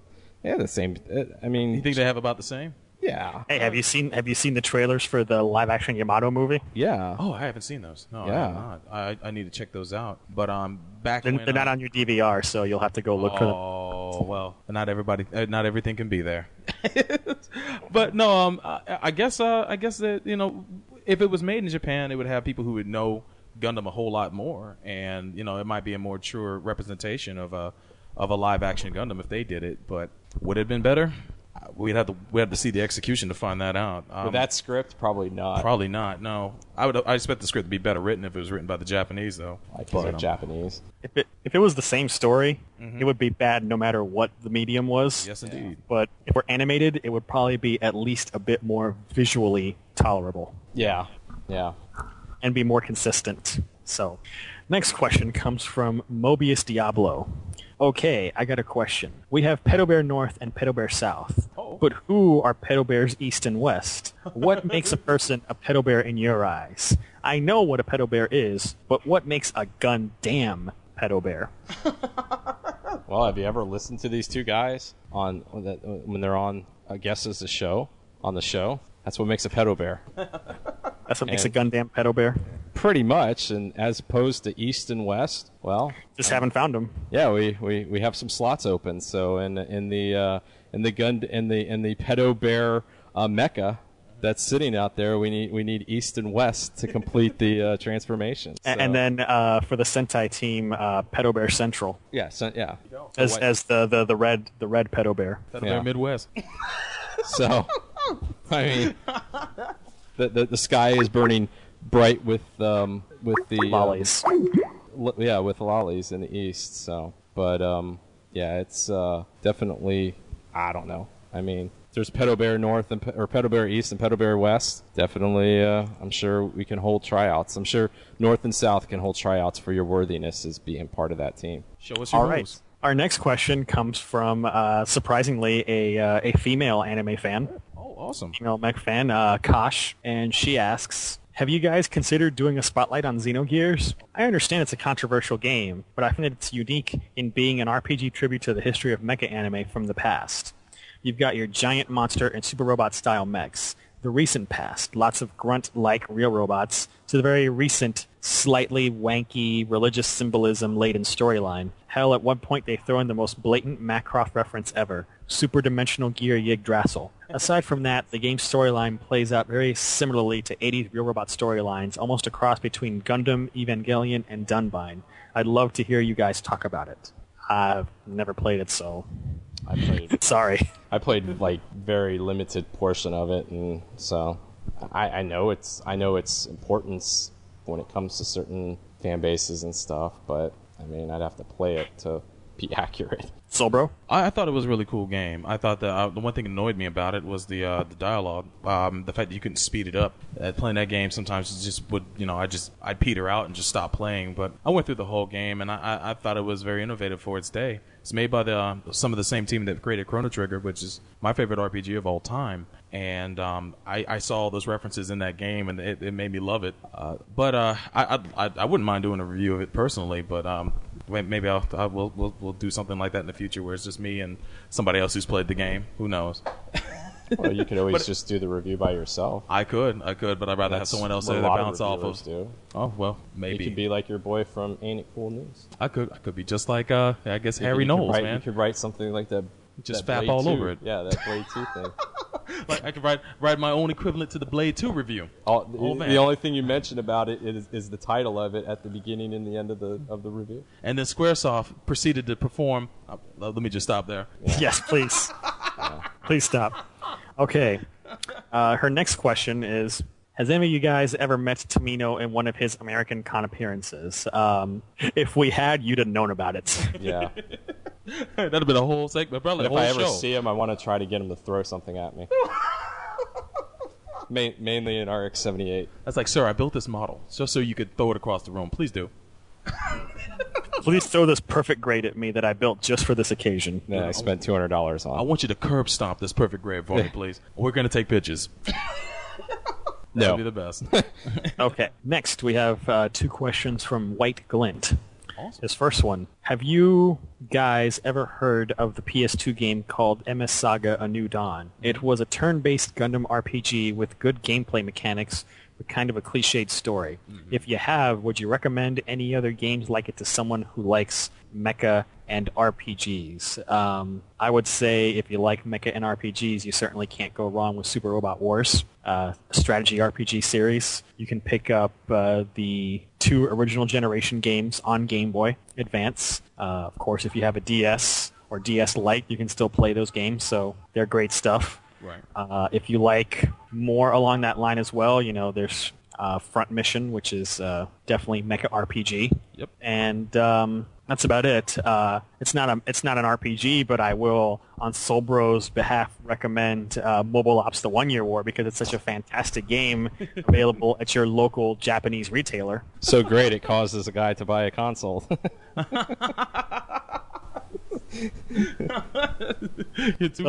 Solbro, what would you recommend? I used to own MS Saga New Dawn, and I appreciated the concept, but the story was so cliched that I just lost interest. How really cliched was it? Really cliched. It borrowed a lot from Gundam. The masked individual, the accidental teenage pilot and all that other stuff. But other than the customization of the mobile suits, that was like the one thing the main thing that interested me. And I lost interest halfway through the game. I ended up trading it in. But other than that, other mecha based RPGs, you pretty much named all the ones I would have named myself. Yeah, those are pretty much. If you want them, those are the ones you list. Are pretty much the ones you want to do. Yeah, pretty much. Okay. His second question, also purely out of curiosity, but I was wondering where a certain soundbite used in the podcast comes from. Oh. It's the one where an angry young woman chews out a lazy-sounding guy who eats too much pizza. It sounds like it's from Welcome to the NHK, but I'm not entirely sure. Thanks, guys. So that's all you, Solbro. All right. That actual soundbite is from Devil May Cry, the live action. That's Dante arguing with Trish about the fact he eats way too much pizza, and then lady interrupts them saying that she's tired of them squabbling and just wants to know what the hell is going on. So it's from the Devil May Cry anime English dub. Man, I thought people would know that. I'm just kidding. Thank you for asking that. I realize now there's no basis of reference in that clip of what show that's from. So that's a pretty cool question. Okay. Next question comes from Kosh again, and she asks, has Solbro started watching Legend of the Galactic Heroes? If so, who are some of his Solbro men in the show? So far, most I've seen aren't pathetic enough, but Fork certainly seems to qualify. Nice. Well, it's funny you should ask that because, as far as I know, Solbro has not. Is that correct? Solbro has not watched it yet. And is that because it's not on the DVR? It's not on the DVR. What if you put the discs with like the burned episodes on top of the DVR? Would that be like close enough proximity to say, hey, maybe I should stick this in my computer and watch these episodes? Is there like a DVR field that emanates around it and makes you want to watch stuff in its general vicinity? I've got all the episodes on my 360 and they're just waiting to be watched. So I will get to it. I think they'll be waiting a long time. Oh man, it'll be a long time to get through them too. You must remember, Kosh. Solbro works for the cable company, so he gets like $500 worth of cable for probably like $10. So he watches everything he can on cable. Oh yeah, I do. Because before he worked for the cable company, Solbro was a very avid watcher of anime, and he would have blown through Legend of Galactic Heroes.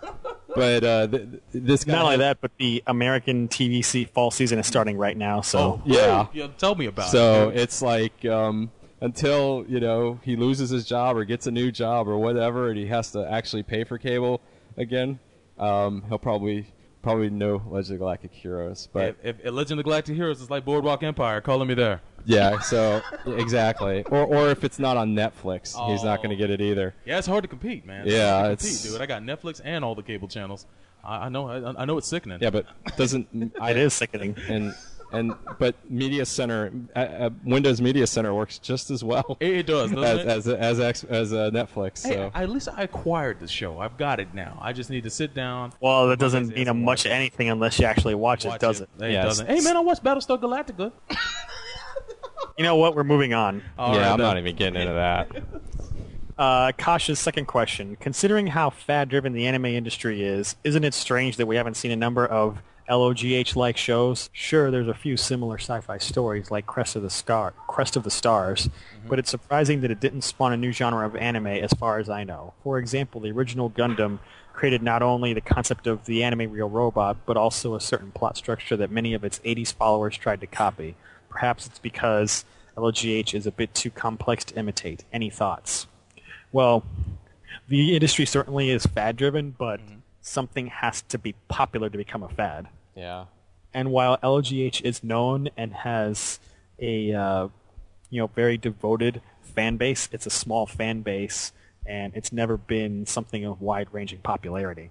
This is a 110-episode OAV show that was paid for by the people subscribing to it. It was never really that big when it was coming out. I think it's one of those shows that I think has more life years after. People are into it. So I mean, it's a show that's been hardly commercialized. Yeah, I've seen there's a few model kits of some ships like the Brunhild and a few like Imperial and other ships, but there's just not much to commercialize with that series. Hey, you know what I like about Galactic Heroes fans, though? Unlike other anime fans who live in Fantasyland, the Galactic Heroes fans, we love the show, but we know there's no way in hell that it's ever going to come to America or ever be made into a live-action movie, and we've accepted that. So I think that's. And I guess to close out these questions, we have to determine a Soul Bros man. Kosh nominates Fork, but I think when we discussed the show, I mentioned Flegel, and I'll stick to him. Yeah, I think Fork. Yeah, Fork wasn't. He wasn't really in it as much, and Flegel was just. And he was just crazy. Yeah, he was. Yeah, he was just a nutty guy. So, yeah, I definitely. Flegel is definitely the guy. Soul Bros man is too milquetoast to be crazy. Is that right? Well, actually, I'll be honest with you. If 3 years from now, when you finally do see the show, right? I don't think you'll be offended too much about this selection of a Soul Bros man with Flegel. I mean, he was kind of a weasel, but he actually did do some things, and he was a little integral to the plot. He's actually very integral to the plot at one point. So okay, next. Our next question comes from the Foul Sorceress, who asks, what do you think the announcement of Turn A Gundam being licensed for the U.S. release bodes for other unlicensed Gundam series? Also, if Gundam X gets licensed, does that mean Soul Bros' petition worked? And will he do a victory dance in vindication of all the teasing he has suffered at his co-hosts ribbing on the subject? I'll Soul Bro. Are you gonna dance? I might have to get up and boogie a little bit. You're gonna do the Carlton? Hey man, I didn't invent the petition. I just made mention. I just assigned it and endorsed it. An existing position, and I did sign it for that. Not that I know that that's gonna contribute to anything. Petitions rarely do work. I can cite some examples where they have worked, but they're too far and few in between for them to make much of a difference. But as for if it does get licensed, man, I will rub it in these guys' faces. Not that they'll care. Not that they'll care at all. We won't, and whatever. We'll just continually dismiss you as a hopeless dreamer. There you go. I don't know how all is right with the world. I don't know how it bodes for the other releases, but if I lived in Fantasyland, and since they've already done the Dynasty Warriors dub, I think we'll be expecting a Double Zeta afterwards. So, I don't know. I mean, I'm still kind of surprised by this, but once again, it's just an announcement that it's being licensed. Until I see it on the shelves, I'm not going to believe it. Because it took how many years for Zeta to get out after it was licensed for the U.S.? Because, Comic-Con happened in July, and we haven't heard word one follow-up about Turn A since. So let's wait until Turn A actually comes out before we start to try to imagine what will happen. Yeah. I mean, until we see discs printed. Yeah. Cover We're art. holding them. Cover art, at least. And there's a pre-order date on Amazon. Yeah. Next, we have some questions from our pal Dalo, who says, I was reading about Unicorn and something hit me. We know that Chris knows what happened to Amuro and Char at the end of Char's counterattack, but would any of you like an official story, Unicorn or something else, from Sunrise on what happened to them? They died, right? That's what they said. I mean, yeah, I mean, there's not much more, not much more official than that. I mean, unless you want like something on Sunrise Company letterhead put out, that was where I always knew that they died. It was Sunrise saying that. So I don't know. I think the most they could do is add, if they ever decided to do a director's cut of the movie, they would just throw in an additional scene of them just getting cooked up in the atmosphere. All of 30 seconds of that. Getting celled.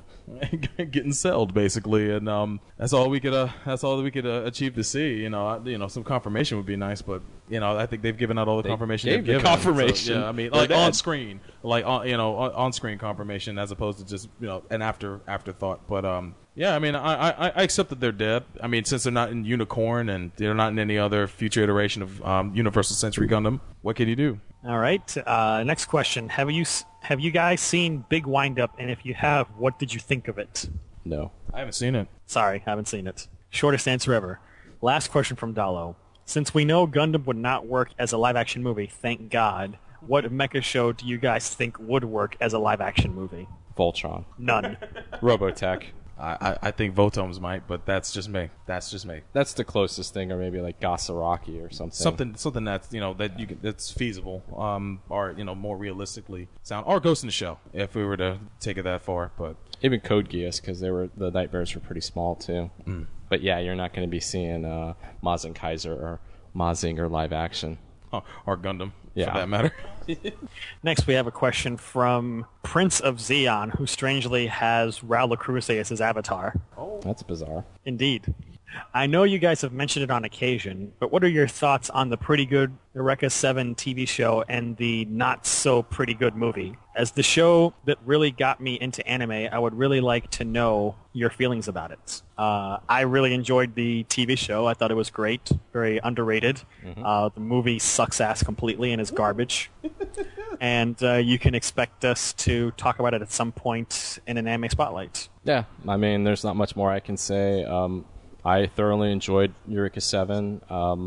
I do, once again, I kind of agree. It is possibly a little underrated. Hadn't seen the movie, but after some of the things I've read and heard from people, I would probably would see it for Anime Toilet. That's about it. So we could do a double feature. First the TV show in one segment, then Anime Toilet the movie. Nice episode. We could add Prince of Darkness. We could do that too. For movies that never should have been made. Hey, man. Damn. All right. Boy. All right. Gentlemen, we are now up to page 6. We've hit September 2010. Awesome. So this question current month comes from Depth Charge, who asks, what are your thoughts on American entertainment being a soft, weak, and pathetic? Do you believe America is being too political correct in the cartoon-making business? Also, what are the chances a show like Ren and Stimpy, Beavis and Butthead, or even a good show like Aeon Flux being made in this time period? What? I mean, I don't know. Like, soft and weak and pathetic. What are you talking about? Well, I don't think animation in America has the edge it used to have. Like, you notice in the early 90s, there were shows that were taking chances. Like, Liquid Television. Perfect example. That show was on MTV, so you expected it to be edgy, but, some good stuff came out of it. You had shows, even Disney was taking chances with Gargoyles. And you had, of course, Batman, the animated series. They were doing things in that show that you never thought to expect on a show that was aired during... the afternoons on a weekday, and kids were watching. So, there was a time where a lot of animators and a lot of producers were actually doing things that were, a little bit taboo. I mean, the fact that the FCC would step in and say, "Hey, you guys gotta edit these things you intend on doing in this episode down," or standards and practices would get on their case sometimes when they were producing these shows. Well, just blame Janet Jackson.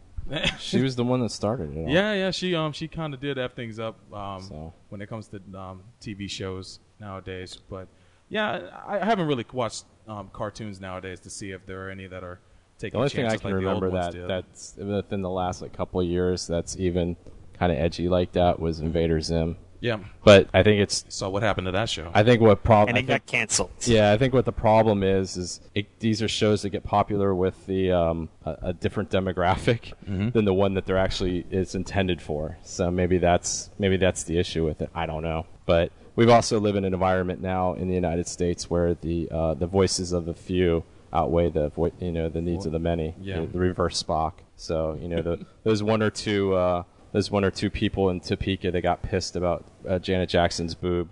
Now everybody's got to be very puritanical and all that. So whatever. So Chris. All right. Another question comes from frequent listener Furious Rodimus. Hey. Who says, if you could enter into an anime and hasten the death of one character, who would it be and how would you do it? Cots. By the same token, whose death would you try to prevent and how? Cots. I would go in. How would you kill Cots? Actually, I think I would Megazone him. Megazone 2. I'd bring that monster so it could do what it did to that captain in Megazone. And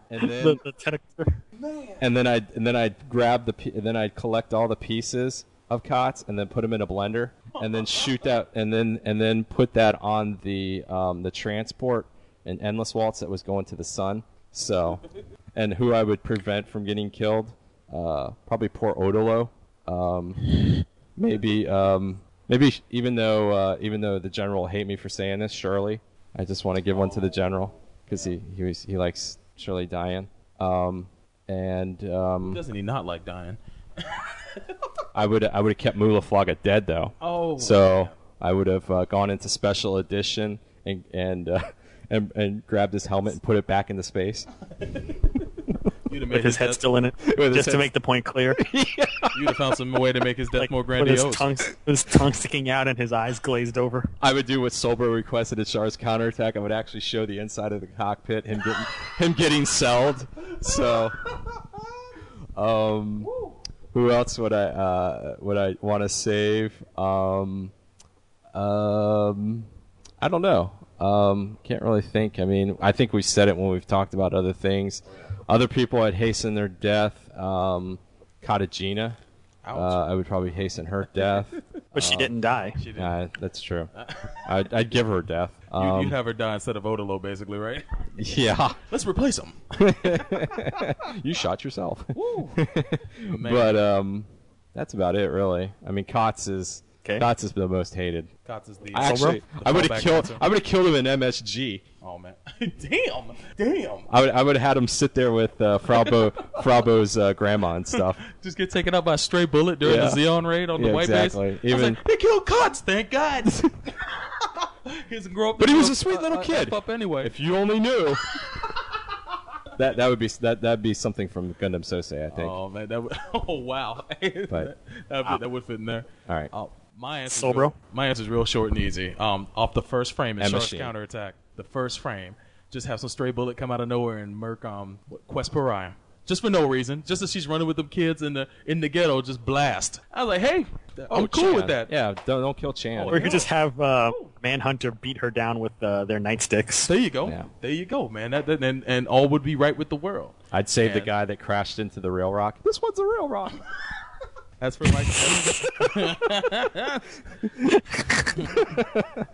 my character to save, I would have loved that Tomino would go on with his original plan and have M-Machine still live at least long enough to be in Double Zeta. To die in Double Zeta. Yeah, you know what? Whatever. Why am I not surprised? What would you expect?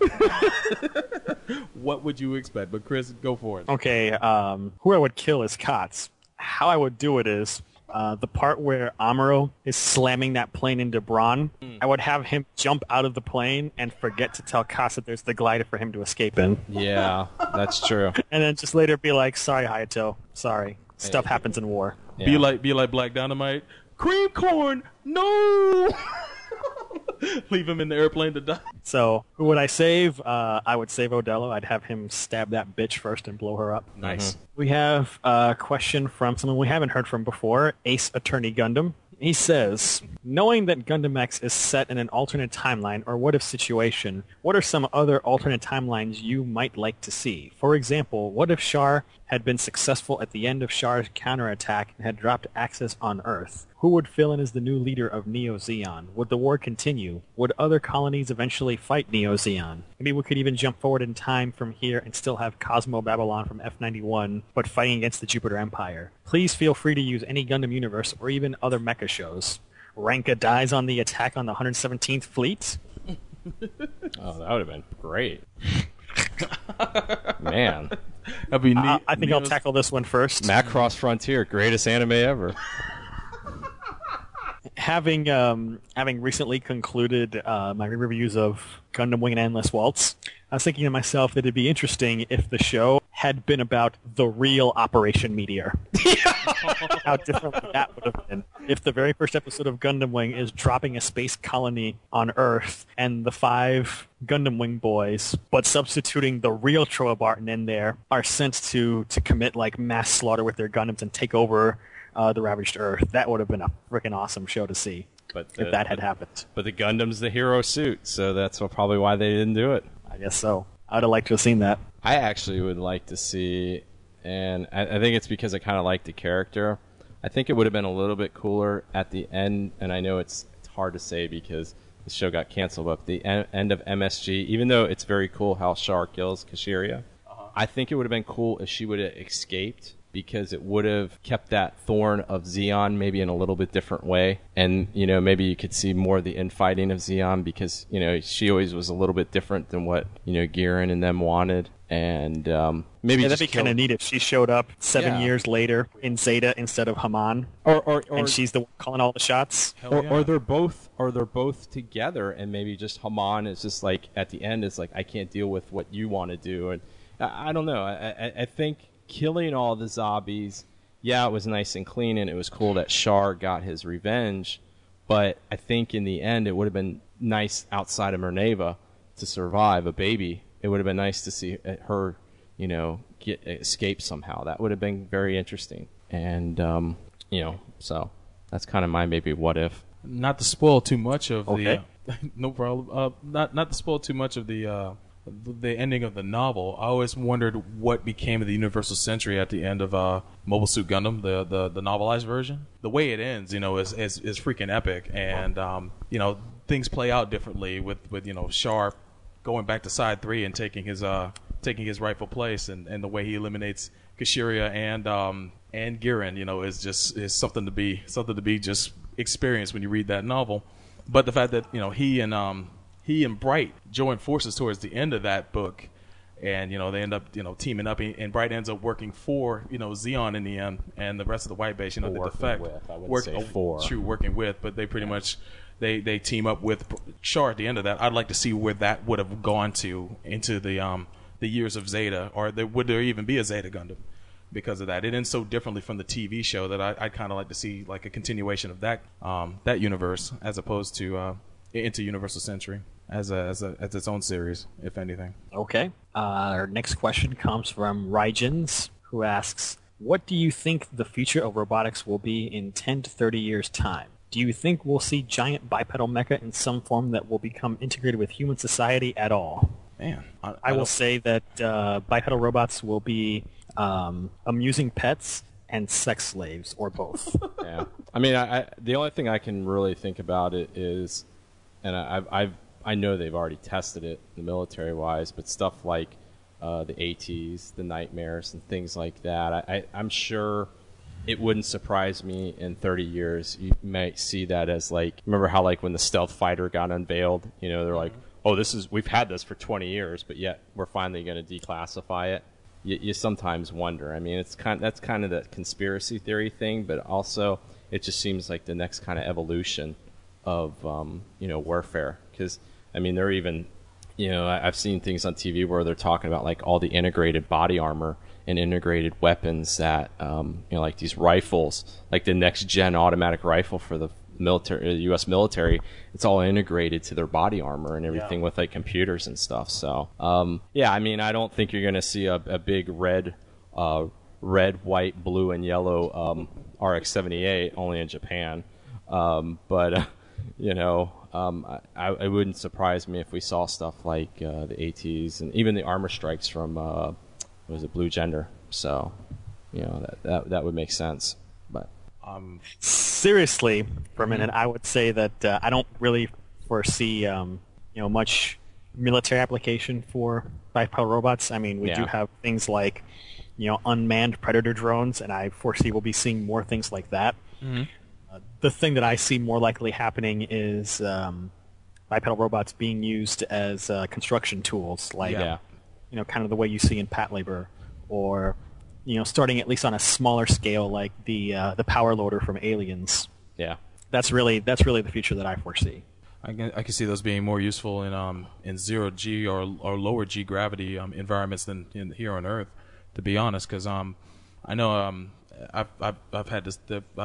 I've read this in novels and whatnot. Or there was a really good scene in 20th Century Boys. You wouldn't think it would be in there, but they talk about building a giant bipedal robot, and the scientist there says, "Are you insane? That's not possible," because of the fact that the gravity on Earth, makes the physics of that just nonsensical to have like a giant sized robot like Gundam on the planet. So I don't think it's impossible. I just don't think it's practical.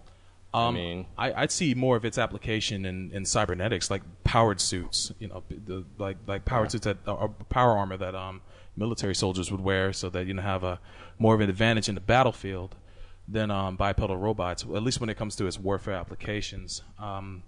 When it comes to construction, though, I could see them building a space station on the moon and using robots in order to make the work easier. You'll be seeing the Chinese build that. You won't probably be seeing the United States. That NASA's about gone, so don't. Damn. Well, I can see that happening in that respect, but yeah, not on Earth. I don't think that we have that kind of technology yet. But I could be proven wrong. I'd like to be. Hey, you never know what they have. Could be proven wrong. Always. Often. Rygens also asks, what about the obvious difference in perception of robotics between the East and West? In the West, it seems like robotics is seen as no more than a tool to merely aid humans in tasks, where in the East, particularly Japan, robots have a much deeper meaning. Why? Because a year ago they announced a robot you can have sex with in Japan? I think that says it right there. Persicons for everybody. Yeah. Well, it just comes down to the whole thing of like, Gundam and stuff like that. I mean, it's been in that culture for so long when it comes to robots as being not only like artificial intelligence, but also, the future of like warfare or construction or whatever. So I think that the West sees it more as tools, and I think the East, from what it seems like, sees them in a way of maybe enhancing society as a whole, instead of like building things or destroying things or something like that. That's just my perception. Not only with that Sexroid, but like they had that thing a couple months ago where the robotic teacher, where they have that robot that it was actually teaching like lessons to children and stuff. So I think that's where the difference lies. The West sees it as tools, and the East sees it more as a betterment of society as a whole. Yeah, so there's a great deal of research going to robots helping the elderly in Japan too. I know that they're making strides to have companions for the elderly that are in nursing homes and whatnot, and they're trying to create robots to help with their daily. Go pee. Yeah, I mean that's what it comes down to for their daily functions and whatnot, and helping to take care of them. What about a crazy robot bed like Rujin Z? There you go. That's the future right there. Yeah, exactly. Okay, so guys, we have a couple of questions left from just one person, and this is it. And don't be too surprised by this, but these questions were asked 3 days before we recorded this episode. Oh my God. Try not to be scared by the recency of these questions, because I know that we're used to things that are stale and months old, but deal with the past. Yeah. Yeah, so these questions, they come from Mula Flaga. Okay. And first he asks, Solbro mentioned during Anime Spotlight that he watched the dub of Gal Gaigar. Were you, as in all of the Gundam crew, disappointed the dub was canceled halfway through the show? What were your opinions of the dub? I also wanted to ask if Chris wouldn't mind shedding some light on the situation for the dub's cancellation. I have heard all sorts of rumors as to why, from Voltron nostalgia to low DVD sales and bad distribution, etc. So, Solbro, why don't you go first? Yeah, I watched the dub all the way through until it stopped at the halfway point. Does it stop like exactly in the halfway point? Yes, it does. Yes, it does. Like the first DVD half, the first box set. Yeah. Right there in the last DVD is the last part of the dub. When you get to the second half, it's straight Japanese all the way through. That was the best $20 I've ever spent at Best Buy. They wanted to get rid of Gal Gaigar so quickly that they had both sections in for $10. Wow, it was dude. Amazing. I'm sorry I slept on that for certain. But I enjoyed the dub. It was cool hearing Dean Venture voice Guy, and all these voices from that I knew from the original dub of Pokemon coming in there. You know, it's like, wow, man, that's Ash's voice. Oh man, that's Misty. What the hell? But no, it was I thought the dub was I thought it was well done.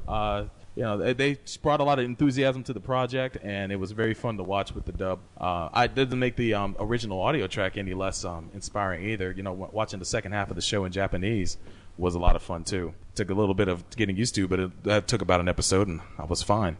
But yeah, the dub was fun. I'm sorry that it didn't continue the whole way through, because I would have loved seeing it go all the way to the end. Okay, Neo. Or have you already said what you need to say about Gal Gaigar? I never watched it in the English. I just, I saw it originally in Japanese, and I'm sure the dub is good, but just the emotion and everything in it, I mean, it would be tough. It's, I kind of... Nobody in English could ever top Nobuyuki Hiyama. Yeah, I don't know. They just can't compare. Yeah, it's just... and it's nothing against it. I'm sure if it was finished, I'd probably watch it in that way. But I definitely really have nothing to say about the dub. I can't confirm or deny it being good.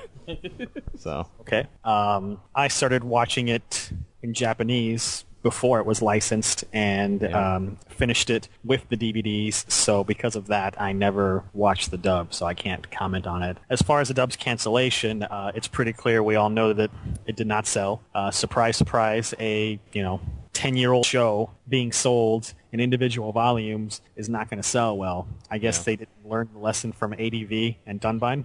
And supposedly at the same time when they were releasing Voltron obviously was selling very well from the nostalgia, so it wouldn't surprise me if they took resources that were being devoted to something that wasn't selling well and then reallocated them to something that was selling very well. That's just the natural flow of business. So there's nothing really too surprising about the cancellation of Gal Gaigar's dub. It's just simple economics. Yeah, I mean, like I said, I got both sections for $10 at Best Buy, so it couldn't have been selling that well. They just wanted that stuff out of there. Yeah. Cleared it out. The last question from the man who makes the impossible possible. He asks, this is more a question of, do you have any favorite dubs of some mecha anime series, like Gundam ones done by Ocean, Bandai, or ADV, Funimation, Ocean, and Bandai have all dubbed and released. So mention your favorite dubs, please, as well as a bad dub or two. Also note, if you want to mention bad dubs, Robotech is banned from selection choices. Well, we don't have to go with Robotech. I mean, if you want bad dubs, Seed and Destiny are pretty bad, except for a few characters. I mean, yeah, though they're the worst person. I mean, I haven't watched the dub of Destiny, so I don't know if any of the Destiny characters sound like. But in Seed, one of the absolute worst is Kigali. Yeah. Oh yeah. So emotionless, so wooden. Like the actress is just reading the lines and not even putting any effort into it. Like, oh my god, it's just like so bad. But then there's some great people. You've got Mu, he's good. Yeah. Rala Crusade was ridiculous. Rala Crusade is so creepy. Yeah. I mean, that guy is amazing. That's one of the best pieces of Gundam dub casting ever. I'd say him and Trays. The guy that did Trays. Because even though our pal Sashomaru. David K, the good one. David K. I mean, I love his Trey's speech when he's talking about God, when he's in front of the foundation and all that, and he's just posing around. And once he's done, he just kind of tips his wine glass, and all the chicks are like, "Oh, God would approve of the steps we're taking." Yeah, it's like, man, this is so good. Damn it! Why do you have to disappear for 10 episodes? Woo. I'll tell you a bad mecha anime dub. Go for it. Escaflowne. Oh, ouch. MD Geist. Another Ocean classic. MD Geist and MD Geist 2: Death Force. Hey, man, don't forget about God, we were just talking about it too. MD Geist, but Macross 2. Yeah, greatest dub ever. Not really. It's funny because I showed Pedro some clips of Dennis the other day in English because when he watched Macross 2 it was in Japanese. Right. So he didn't quite understand the context of what we were saying. And when I actually showed him all of those clips of like, driver, keep this thing going straight, and you don't know the meaning of the word culture. Do you think the Earth's culture is the best? He was just dying. Oh my god. So, good mecha dubs, on the other hand, I would say Eureka 7, I thought was a very good dub. Yeah, it was. It was the rare 50-episode Bandai Mecha Series dub done by animes. Yeah. Wow. Instead of Ocean. Ocean, yeah. Usually they get tasked with that. Ghost in the Shell. Yep. I mean, Ghost in the Shell is a fantastic dub. Heck yeah. I mean, it's like, I don't know. You just sit there and it's like you can't really think of those characters being voiced in any other way because you can just tell that the people that are doing the acting, they truly they're fans of the show themselves. So you can definitely kind of feel that. So I really enjoyed the dub for Dygard. I thought it was very funny and very entertaining. Yeah. It was just very energetic, and ADV did a really good job on that. Other mecha dubs. I really dug the dub for Argento Soma also, especially when you have Richard Cancino as the voice of Mr. X. King Gainer's pretty good too. King Gainer is very good. And Gundam's dubs have ranged from bad to mediocre to good. There's none that really jump out at me, but I will say that Unicorn did catch my eye as one of the better Gundam dubs in this last decade. The original MSG is pretty good too, the first Gundam one, and especially when you have to go to like Char's Counterattack and everybody's a little different. Right. I like the guy that did Bright originally. The original Char. Is he the greatest? Is it the greatest performance? No, but I think it's pretty good for what it is. Yeah, Chris Calhoun and Michael Kopska, I think, respectively. Yeah, I mean, what were you guys' thoughts on? Because I know this is one that's got mixed reviews, but Evangelion's dub was a dub that a lot of people said it was one of the worst dubs in history, and other people are a bit more lenient on. I think it's pretty good, actually. I really didn't have much of a problem with it, save for some voices. But I think it's all right. Nothing to knock my socks off. Yeah. I hear passionate debates on how bad it is and how good it is. No, I don't like that I like the guy that was original Gendo better than new Gendo. But I didn't think it was like the worst thing ever. Yeah. Oh, I'll tell you another one that I thought was kind of meh. I didn't watch the dub through the whole way, but Nadesco's dub. Oh. Tries to be like too off the wall and loud and annoying. A little bit, yeah. It to the point where it's like grating on the ears, which is not surprising since that was ADV style. Like if a show was like kind of funny or wacky or goofy, they would just like overdo it with the dub too much to the point that they're killing the enjoyment of the series. You feel that Full Metal Panic? Yeah, I was going to ask. Same kind of way. The same thing with Full Metal. Exactly the same thing. Exactly. Yeah. They really overdo it and it's overkill. Especially Full Another dub, sci-fi, technically mecha, Irresponsible Captain Tyler. Oh wow. Yeah. Good or bad? Amazing dub. Yeah. Oh wow. Because you have Crispin Freeman as Captain Tyler. Nice. And is one of the best roles I have ever heard him in. I mean, he was born for that role. Even better than Captain Alex Rowe in Last Exile? Haven't seen Last Exile's dub, so. That's got a pretty good, decent dub. I mean, that's more cyberpunk, or not steampunk, I'm sorry. Chris, did you ever watch Gankutsuo in English? No, I cannot.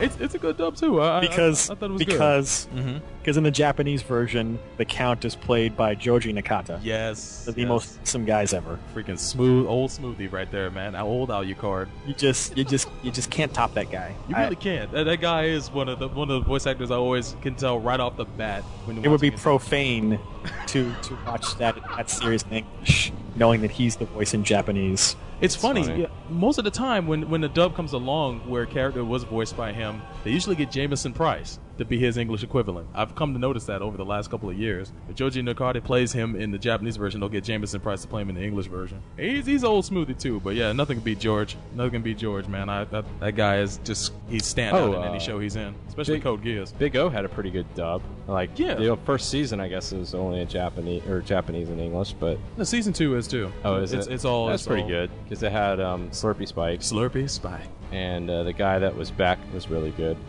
But Cowboy Bebop and stretching at Cowboy Bebop and Outlaw Star also very good dubs too. Indeed. I noticed we seem to be mentioning a lot of shows from animes. Yeah.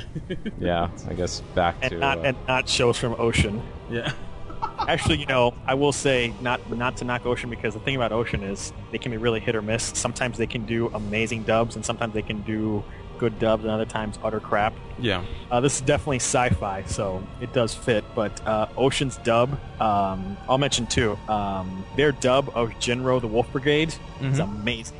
Yeah. Really? It is a fantastic dub. I mean, it is just pitch perfect for that movie. And it's got lots of actors that you're used to hearing, like Michael Kopsa.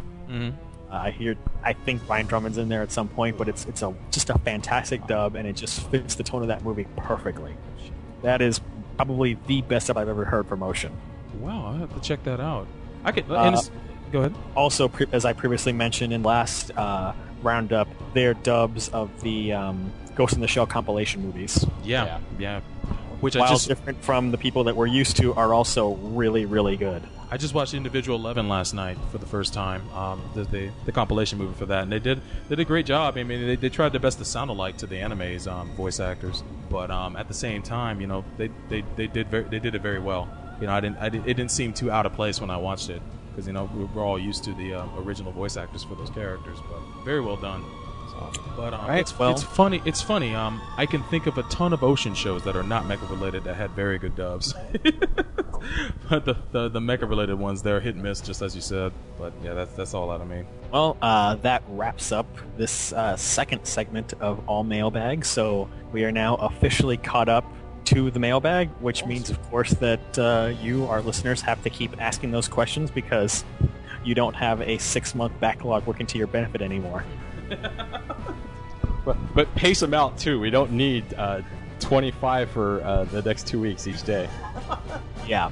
So that wraps up this segment, and we'll be right back. You're listening to Gundam at MHQ.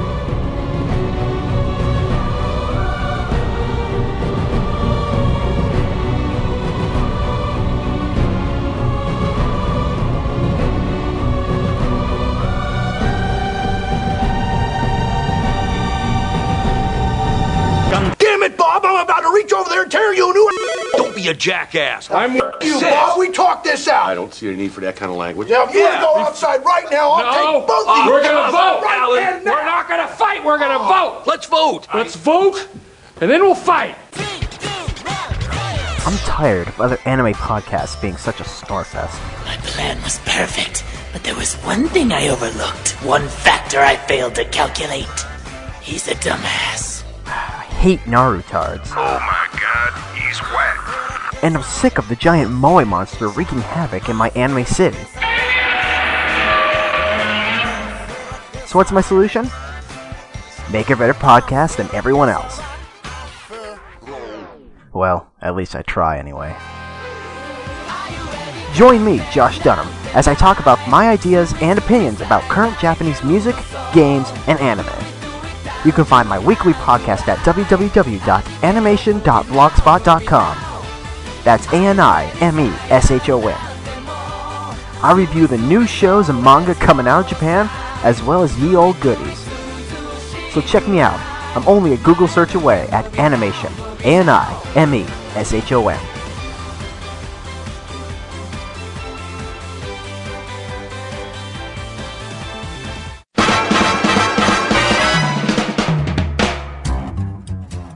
Hi, I'm Mitsugi. And I'm Hatake. And we're the hosts of Anime Addicts Anonymous Podcast, AAApodcast.com. Listen up, anime fans. Do you find yourself spending tons of money on anime DVDs and merchandise? Wishing you drove a Gundam to work instead of your car? Singing J-pop music in the shower? If you do any of these things, you might be an anime addict. At the Anime Addicts Anonymous podcast, we have one mission: to turn your anime addiction into an obsession. We entertain our listeners with current anime news, celebrity guest hosts, hilarious discussion topics, and fair, unbiased review on current and past anime. Here are a few testimonials. I used to be a total anime noob. Now I know so much about anime that I can say Spike was caught riding on a Tachikoma eating Pocky wearing a Hidden Leaf Village headband while looking at a fold-out of Revy in a Death Note, and know exactly what that means. Now that I listen to the Anime Addicts Anonymous podcast, I never have to watch a bad anime again. They watch them, so I don't. So visit us at AAApodcast.com and submit anime review requests on our forum and tune in on iTunes so you can always have the latest in news and reviews. So get obsessed with Anime Addicts at the AAA, and remember, we're here for you.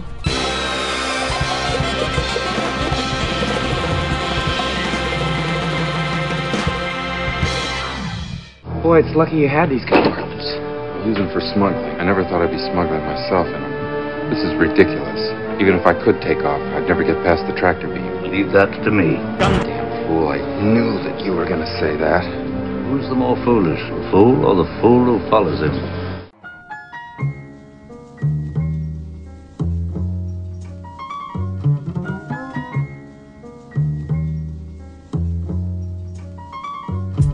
Welcome back to Gundam at MAHQ.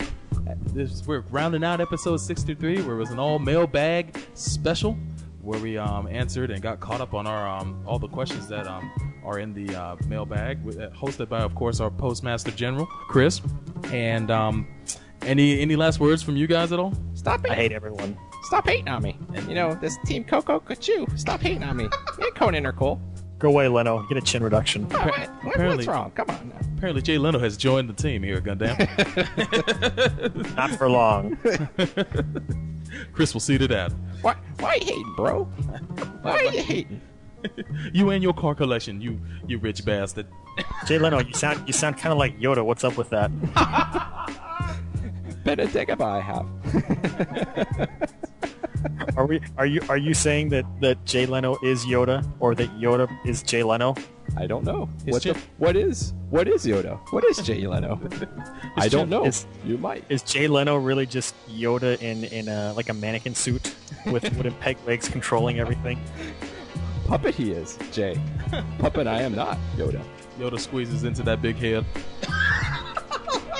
You found out my secret. No wonder the chin is so big. But I guess just like we found out that Larry King is Emperor Palpatine, Jay Leno is actually Yoda. The truth. So it would have been great to see them actually duke it out on network TV. You never know. That's what the future might hold. Yeah. But, so who's Conan O'Brien? He's Conan the Barbarian. No, he's got to be a Star Wars guy. He's I don't know. He's what's his face? Chewbacca? No. Well, kind of, because he is tall. Hey man, he's man tall, man. Yeah, he's Chewbacca. Without the hair, man. He's shaved down. Nice. He's a shaved ginger Chewbacca. There you go. So now we can understand him. But knowing's half the battle. But real quick, always check out the website for the Mecha and Anime headquarters, mahq.net.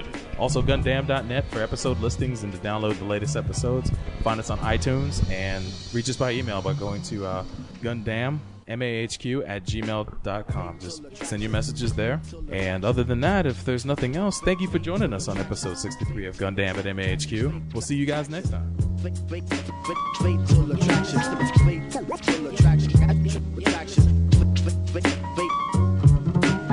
Oh yeah, I should have known you'd be cooped up in here. You've got to eat, Amuro. You should take better care of your health. Amuro! Hello, Amuro! Hello, Amuro! You're looking very well today, Haro. Thank you, Amuro! You've got to hurry and get dressed, Amuro. Amuro! After I finish rewiring this computer. Don't you know about the evacuation order? Evacuation order? I heard a siren. I didn't know what...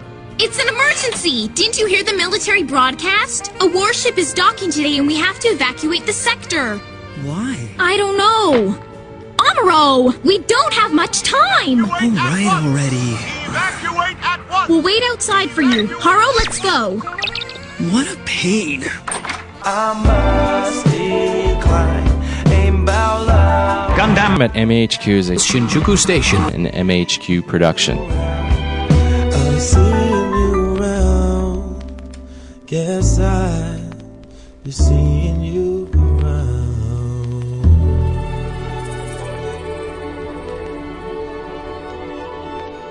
A gift from France to the United States. The Statue of Liberty was completed in what year? Come on, I don't know that. You've got 15 seconds or you're out of the cab. Okay. I remember going to the Statue of Liberty Centennial because that year someone had spread a rumor that she was going to slip out of her toga. And I wanted to see some green boobies. And the Mets had just won the World Series because that night I was randomly attacked by a Mets fan that I had threw a bottle at. And that was 1986. And the Centennial is 100 years because centipeding means having sex with 100 women. I got it. 1886. Yes, that is correct. Weighing up to 4 tons, what type of mammal is the famous Shamu? She is an orca, Benjamin. FYI, they're very difficult to keep in a home aquarium. Right again. I'm coming, Angie.